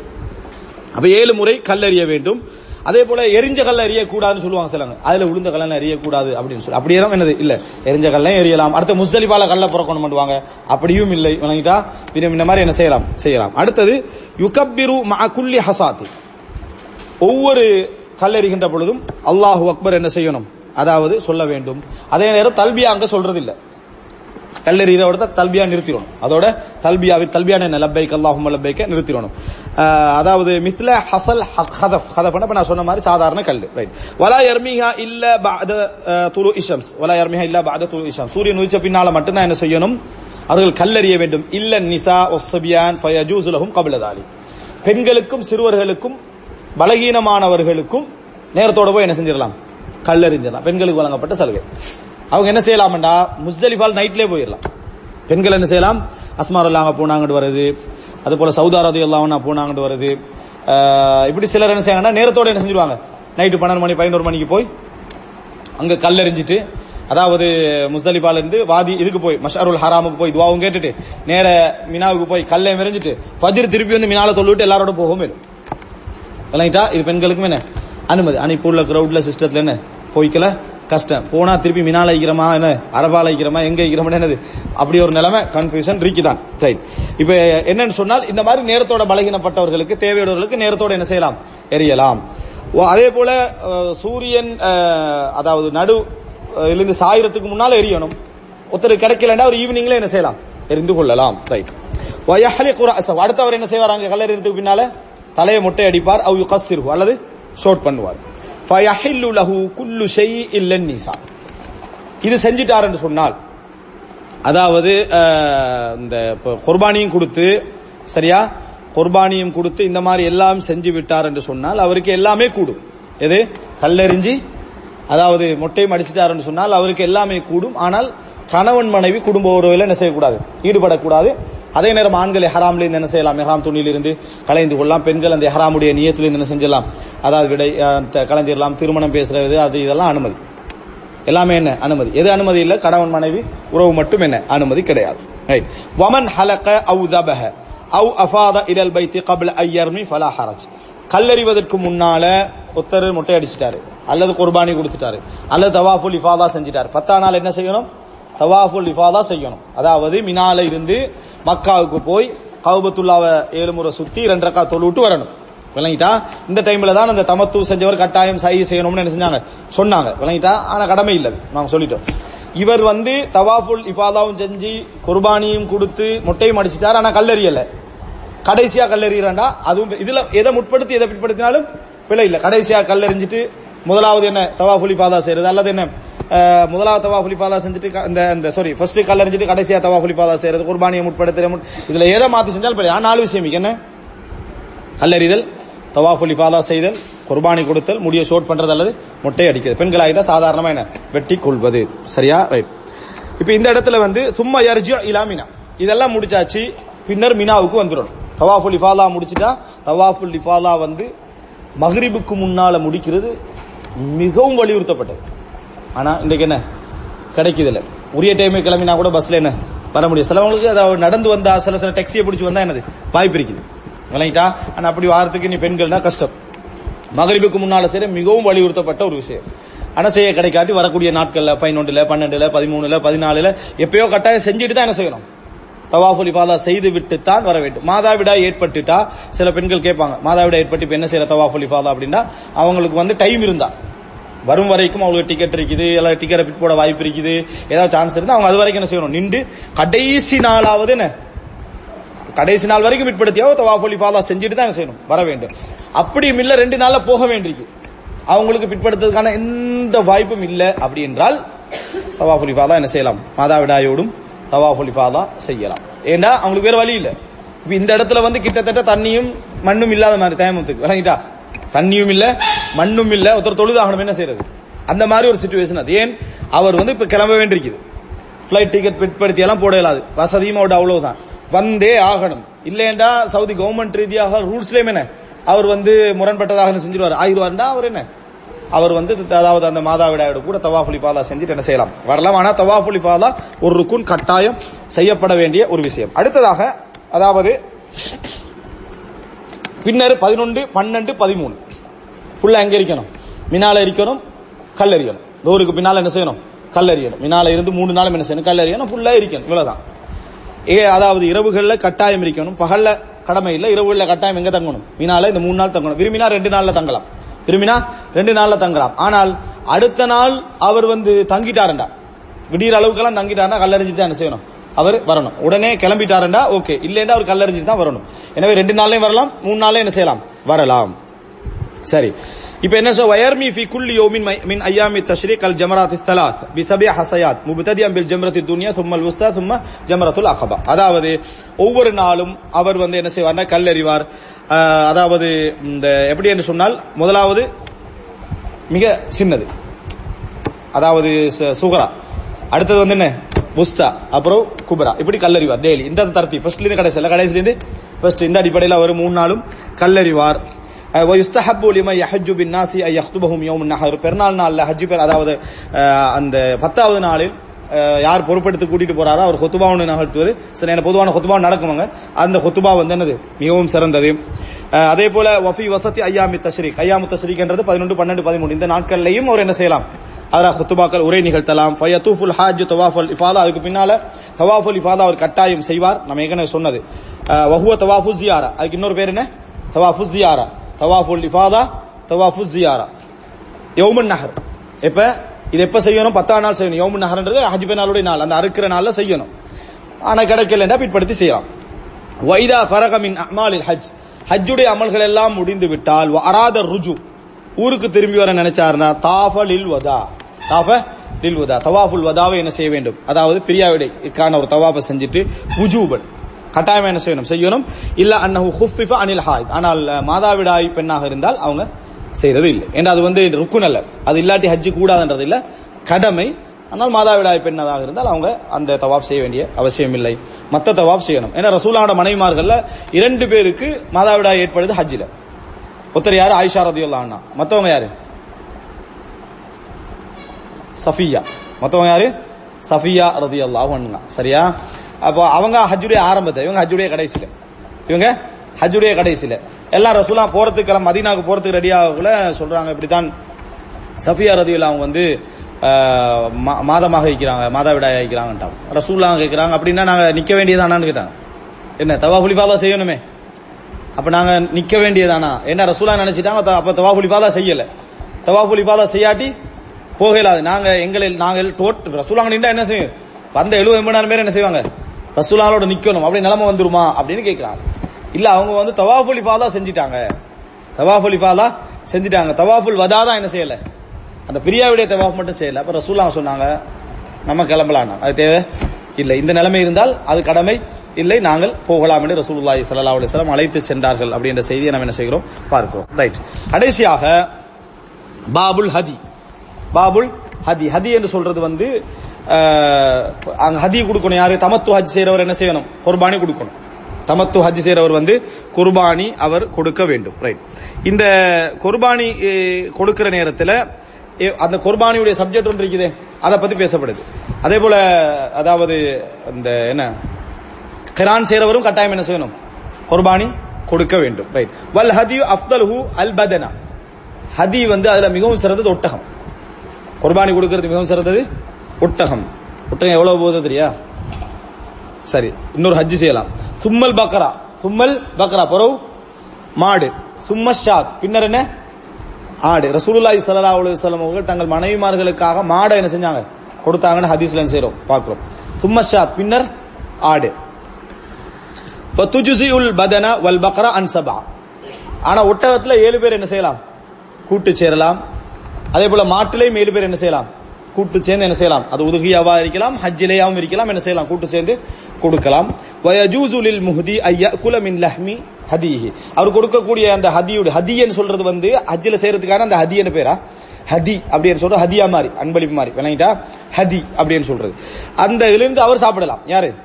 அந்த குர்பானி கொடுக்கிறவர் என்ன செய்யலாம்? சாப்பிடலாம்.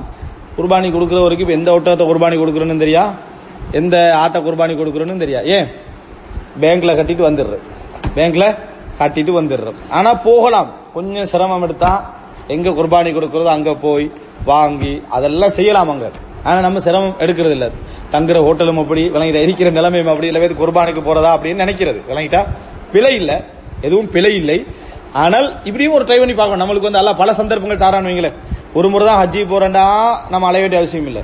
2-3 முறை ஹஜ்ஜி போறோம் அப்படின்னு சொன்னா, 2-3 முறை உம்ரா போறோம்னா கொஞ்சம் விரிவா இன்னும் கொஞ்சம் என்ன செய்யணும், புதுசா என்ன தெரிஞ்சுக்கலாமோ அதெல்லாம் தெரிஞ்சுக்கல என்ன செய்யணும், நம்ம ட்ரை ஒட்டகத்தை கொடுத்து பாக்குறது 7 பேர் சேர்ந்து அந்த மாதிரி ஒரு ட்ரை என்ன செய்யணும், பண்ணணும். ரைட். பண்ணணும், இதெல்லாம் மார்க்க ரீதியா சொல்லல, ஒரு நல்லது அப்படின்னு நான் சொன்னேன். சரியா? வதுஜ்ஸிஉல் பதன வல் பக்ரா அன் சபா வயஜூஸு லில் முஹதி யஅகுல மின் லஹ்மி ஹதிஹி வயர்கப அலைஹி.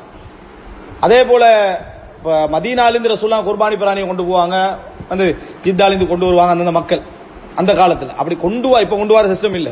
அப்படி கொண்டு வர நேரத்தில் உள்ள சட்டங்கள் உண்டுதான், அதுல ஏறி போகலாம். அவரு ஒரு சஹாபி போயிட்டு இருக்காரு, குர்பானிக்கான ஒட்டகம், அதனால அதுல ஏறாம என்ன செய்யறாரு, நடந்து போற சொல்ல ஏறி போங்க. அதே போல யுன்தபு இஷாருஹு தக்லீது, அதை அடையாளப்படுத்துறது, அதுல பெயர் போட்டு அது போட்டு, இது வந்து எதுக்குரியது, குர்பானிக்குரிய அடையாளப்படுத்துறது. ஏன்னா யாரும் தொட மாட்டாங்க, சுமரத்துல வச்சுட்டு தூக்கிட்டு இருக்கிறோம், ஒட்டை எடுத்துட்டு போயிட்டாங்கன்னா யாராவது இந்த புனிதத்துக்காக என்ன செய்ய மாட்டாங்க, குர்பானிக்கு போறது தொட மாட்டார்கள். தக்லீது, அதுல மாலை போட்டு என்ன செய்வாங்க, கொண்டு போவாங்க. அந்த காலத்துல செருப்பு போட்டு என்ன செய்வாங்க, கொண்டு போவாங்க. வேற வேற அடையாளங்கள் போட்டு என்ன செய்வாங்க, கொண்டு போவாங்க. அதாவது இது இப்படி போட்ட அர்த்தம் என்ன, அவங்களுக்கு தெரியுது குர்பானிக்கு உரியது அப்படின்னு. வமம் பஅஸ பிஹதியின் லம் யஹ்ரும் அலைஹி ஷைஉம் மிம்மா யஹ்ரும் அலல் முஹ்ரிம். இங்கிருந்து யாராவது ஒரு குர்பானி அப்படி ஒட்டகத்தை அனுப்பினா, ஊர்ல இருந்து என்னது ஒருத்தர் அனுப்புறாரு, இலங்கையில இருந்து ஒரு கப்பல்ல ஏத்தி மாட்டை அனுப்புறாரு, விளங்கிட்டா, உதாரணத்துக்கு விளங்கிட்டா. அப்ப மாடு கொண்டு போறான். இப்ப மாடெல்லாம் கொண்டு போறாங்க பிளைட்ல, அந்த இது கொண்டு போய் திறக்கினாங்க கத்தாருக்கு, பிளைட்ல கொண்டு போனாங்க மாடு. அப்ப என்ன ஒருத்தர் வந்து மாட்டை அப்படி அனுப்புறாருன்னு வைங்களேன். அப்படி அனுப்பினாருண்டா அவருக்கு இந்த ஹராம் நிலை நியத்துல உள்ளவருக்கு உள்ள சட்டம் எதுவும் இருக்கு இல்ல. நகம் வெட்டக்கூடாது, முடிகளை கூடாது, அந்த சட்டம் இல்ல. யாருக்கு, ஹதிய மக்கா அனுப்புறவருக்கு இஹ்ராம் நியத்தில் உள்ள ஒரு சட்டம் எதுவும் இல்லை. காரணம் ரசூலுல்லாஹி ஸல்லல்லாஹு அலைஹி வஸல்லம் அவங்களுக்கு என்ன செய்யல, அது அப்படியா இல்ல. இதுல வந்து உதுஹியா கொடுக்கிறவராக இருந்தால் அவருக்கு வந்து என்ன நகம் வெட்டக்கூடாது, முடி களையக்கூடாது அப்படி என்ற ஒரு சட்டம் இருக்கு. அப்படி இருக்கா இல்லையான்னு கருத்து முரண்பாடும் இருக்குது. இந்த ஹதீஸை வச்சு சொல்றாங்க. இந்த ஹதீஸ் வருது என்ன, ஆயிஷா சொல்றாங்க ரசூலுல்லாஹி ஸல்லல்லாஹு அலைஹி வஸல்லம் மக்காவுக்கு அனுப்பினார்கள். அவருக்கு மக்கால உள்ளவர் மதீனால உள்ளவருக்கு என்ன மாதிரி இருந்துச்சு அதே மாதிரி தான் அவர் இருந்தாரே தவிர எதுவுமே அவருக்கு என்ன செய்யல, ஹராமாக இல்ல அப்படி என்று சொல்றாங்க. இதை வச்சு சிலர் என்ன செய்யறாங்க, உதுஹியாவுக்கும் அப்படித்தான், உம்மு சல்மா ரலியல்லாஹு முஸ்லிம்ல வரக்கூடிய செய்தி லைஃப் ஆனது அப்படின்னு சிலர் என்ன செய்யறாங்க சொல்றாங்க. புரிஞ்சுதா? ஹதிய மக்காவுக்கு அனுப்புறவருக்குள்ள அதே சட்டம் தான், அதே ஊர்ல என்ன உதுஹியா கொடுக்கிறவருக்கும் அதே சட்டம் தான். எதுவுமே என்ன செய்ய, நகம் வெட்டக்கூடாது, முடி களையக்கூடாதுன்றதெல்லாம் இல்ல. ஏன்னா ஆயிஷா எல்லாம் இதைத்தான் சொல்றாங்கன்னு பொதுவா சொல்றவங்களும் மிக்கிறாங்க. அதுக்கு உம்மு சல்மா ரலியல்லாஹு ஹதீஸ் லைஃப்னு சொல்றாங்க. ஆனா இல்ல, உம்மு சல்மா ரலியல்லாஹு ஹதீஸ் வந்து உதுஹியாக்குரியது, அவர் நகம் களையக்கூடாது, முடி களையக்கூடாது. இது வந்து மக்காவுக்கு ஹதிய அனுப்புறவருக்கு உரியது. இதை இன்றைக்கு நம்ம என்ன செய்யலாம்னு சொன்னால் அமௌண்ட் கொடுத்து அனுப்பலாம். நீங்க என்ற பேர்ல என்ன செய்யுங்க, மக்கால ஒரு குர்பானி என்ன செய்யுங்க கொடுக்கன்னு சொல்லி அனுப்பலாம். அது என்ன ஹதி கொடுக்கறதான் அது. ரைட். கடைசி பாபுல் உம்ரா அல் முஃப்ரதா. இப்ப இது வந்து நாங்க பேசின உம்ரா எல்லாம் எது, ஹஜ்ஜோட சேர்ந்து செய்யற உம்ராக்கள். தனியான உம்ரா செய்யலாமா இல்லையா, தனியா நம்ம உம்ரா செய்யறது. அப்ப அது சம்பந்தமாக யஹ்ரும் அத யுஹ்ரிமுல் ஹாமினல் மீகாத், மீகாத்தில் இருந்து அவர் ஹராம் நியத்து வைக்கணும். வமன் கான ஃபீ மக்கா ஹரஜ இலல் ஹில், மக்கால உள்ளவராக இருந்தா அவர் என்ன செய்யணும், மக்காவுக்கு வெளியே என்ன போகணும் அப்படின்றாரு. ஆனால் இது ஒரு சில அறிஞருடைய இஜ்திஹாத். மக்கால உள்ளவர் உம்ராவாக இருந்தா வெளியே போகணும்ன்றாங்க. அதுக்கு ஆதாரம் காட்டுறாங்க யாரு, ஆயிஷா ரலியல்லாஹு செய்திய. ஏன்னா ஆயிஷா ரலியல்லாஹு வந்து மாதாவிடா இருந்ததுனால ஃபர்ஸ்ட்டுக்கு உம்ரா செய்யல, ஹஜ் மட்டும் செஞ்சாங்க. அப்புறம் சொல்றாங்க அல்லாஹ்வின் தூதர் நீங்க எல்லாம் உம்ரா ஹஜ் எல்லாத்தோட போறீங்க, நான் உம்ரா செய்யாம போறேன்னு ரசூலுல்லாஹ் என்ன செஞ்சாங்க, அப்துல் ரஹ்மான் அனுப்பி நீங்க தண்ணீம், ஆயிஷா பள்ளின்னு சொல்றோமே இந்த தண்ணீம் இடத்துக்கு போய் நீங்க என்ன செய்ய, இஹ்ராம் நியத் வச்சு உம்ரா செய்யுங்கன்றாங்க. இதை ஆதாரமா சொல்லி பாத்தீங்களா, ஆயிஷா ரலியல்லாஹு எங்க போனாங்க, மக்கால இருந்து வெளியே போனாங்க. மக்கா விட்டு வெளியே போய் இஹ்ராம் நியத் வச்சுக்கின்னு வந்துதான் என்ன செஞ்சாங்க, உம்ரா செஞ்சாங்க. எனவே மக்கால உள்ள ஒரு உம்ரா செய்யறதா இது அவர் எங்க போகணும், வெளியே போகணும்ன்றான். நாங்க என்ன சொல்றோம்னா ஆயிஷா எல்லாம் மக்கா வாசி அல்ல, ஆயிஷா ரலியல்லாஹு அன்ஹா மக்கா வாசி அல்ல. அவங்க எங்க இருந்து வந்தவங்க, அவங்க மதீனால இருந்து வந்தவங்க. அதான் நான் ஃபர்ஸ்ட்டுக்கே சொன்னேன், வெளியிருந்து வந்தவர்கள் அந்த ஊரவர்கள் இல்ல, அங்க தங்கிக்கிறவங்களா இருக்கணும். வெளியிருந்து வந்தவங்களா இருந்தாலும் மதீனா மக்கால வாழ்றவங்க அப்படின்னு இருக்கணும். ஒன்றில் மக்கால பிறந்து வளர்ந்தவங்க அல்லது மக்கால வாழ்றவங்களா இருக்கணும், வேலைக்கு எதுக்கும். அவங்க வந்து வெளியே போறதுக்கு ரசூலுல்லாஹ் சொன்ன மாதிரி எதுவும் இல்லை. ஏன்னா மத்த ஹதீஸ்கள் வருது, மீகாத்தால போனவர் மீகாத்து இஹ்ராம் வைக்கணும், மீகாத்துக்குள்ள உள்ளவர் அந்த இடத்துல இருந்து இஹ்ராம் வைக்கணும், மக்கா வாசிகள் மக்கால இருந்து என்ன செய்யணும், இஹ்ராம் வைக்கணும், ஹதீஸ்ல வருது. இது எல்லாத்துக்கும் உரிய சட்டம். எனவே இமாம் ஷவுகானி அவங்களுடைய இந்த கருத்து வந்து ஒரு சில அறிஞர்களுடைய நிலைப்பாடு. அதே நேரம் இதுதான் என்ன மிகவும் சரியானது. அதாவது என்ன, மக்கா வாசிகள் மக்கால இருந்து இஹ்ராம் நியத் வைக்கணும். எங்க இருக்கிறாங்களோ அங்க, எங்க இருக்கிறாங்களோ அங்க. சிலர் என்ன செய்வாங்கன்னா வேலைக்கு வருவாங்க, அவங்க வந்து அசீசியால தங்கிருப்பாங்க, இஹ்ராம் துணியை பேக்ல போட்டுக்கணும் வேலைக்கு வர்றது, வேலைக்கெல்லாம் முடிச்சுட்டு வேலை தளத்துல இருந்து இஹ்ராம் துணியை போட்டுக்கணும் என்ன செய்யறது, உம்ரா போறது கூடும். ஆனா சில அறிஞர் சொல்லலாம் அப்படி எல்லாம் கூடாது, நீங்க எங்க போகணும், திருப்பி ஹரத்துக்கு வெளியே போய் தான் என்ன செய்யணும், ஹரத்துக்கு அந்த ஹரத்துடைய எல்லை விட்டு வெளியே போய் வந்து தான் என்ன செய்யணும், நீங்க இஹ்ராம் நியத் வைக்கணும்ன்றாங்க. அது அவர்களுடைய இஜ்திஹாத். ஆனால் இதுதான் மிகவும் சரியான நிலைப்பாடு. அதனால சொல்றேன் ஒமன் கான ஃபீ மக்கா ஹரஜ இலல் ஹில், மக்கால உள்ளவர் வெளியே போகணும்னு என்ன செய்யறாரு இதுல சொல்றாரு. இது என்ன யாருக்குரிய சட்டம், மக்காவுக்கு வந்தவங்களுக்குரிய சட்டமே தவிர அங்க தங்கிக்கிறவங்களுக்கு சட்டம் அல்ல. ரைட்.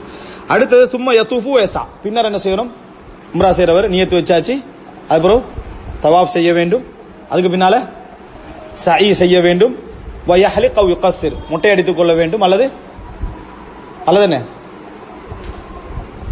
ஷோட் பண்ணிக்கொள்ளணும், மொட்டை அடித்துக் கொள்ள வேண்டும், ஷோட் பண்ணிக்கொள்ள வேண்டும். வஹிய மஷ்ரூஅத்துன் ஃபீ ஜமீஇஸ் ஸனா, இந்த உம்ரா பொறுத்த வரைக்கும் நீங்க எல்லா காலங்களிலும் என்ன செய்யலாம், இந்த உம்ராவை செய்யலாம். இவ்வளவுதான் உம்ரா ஹஜ்ஜை பற்றி உள்ள செய்திகள்.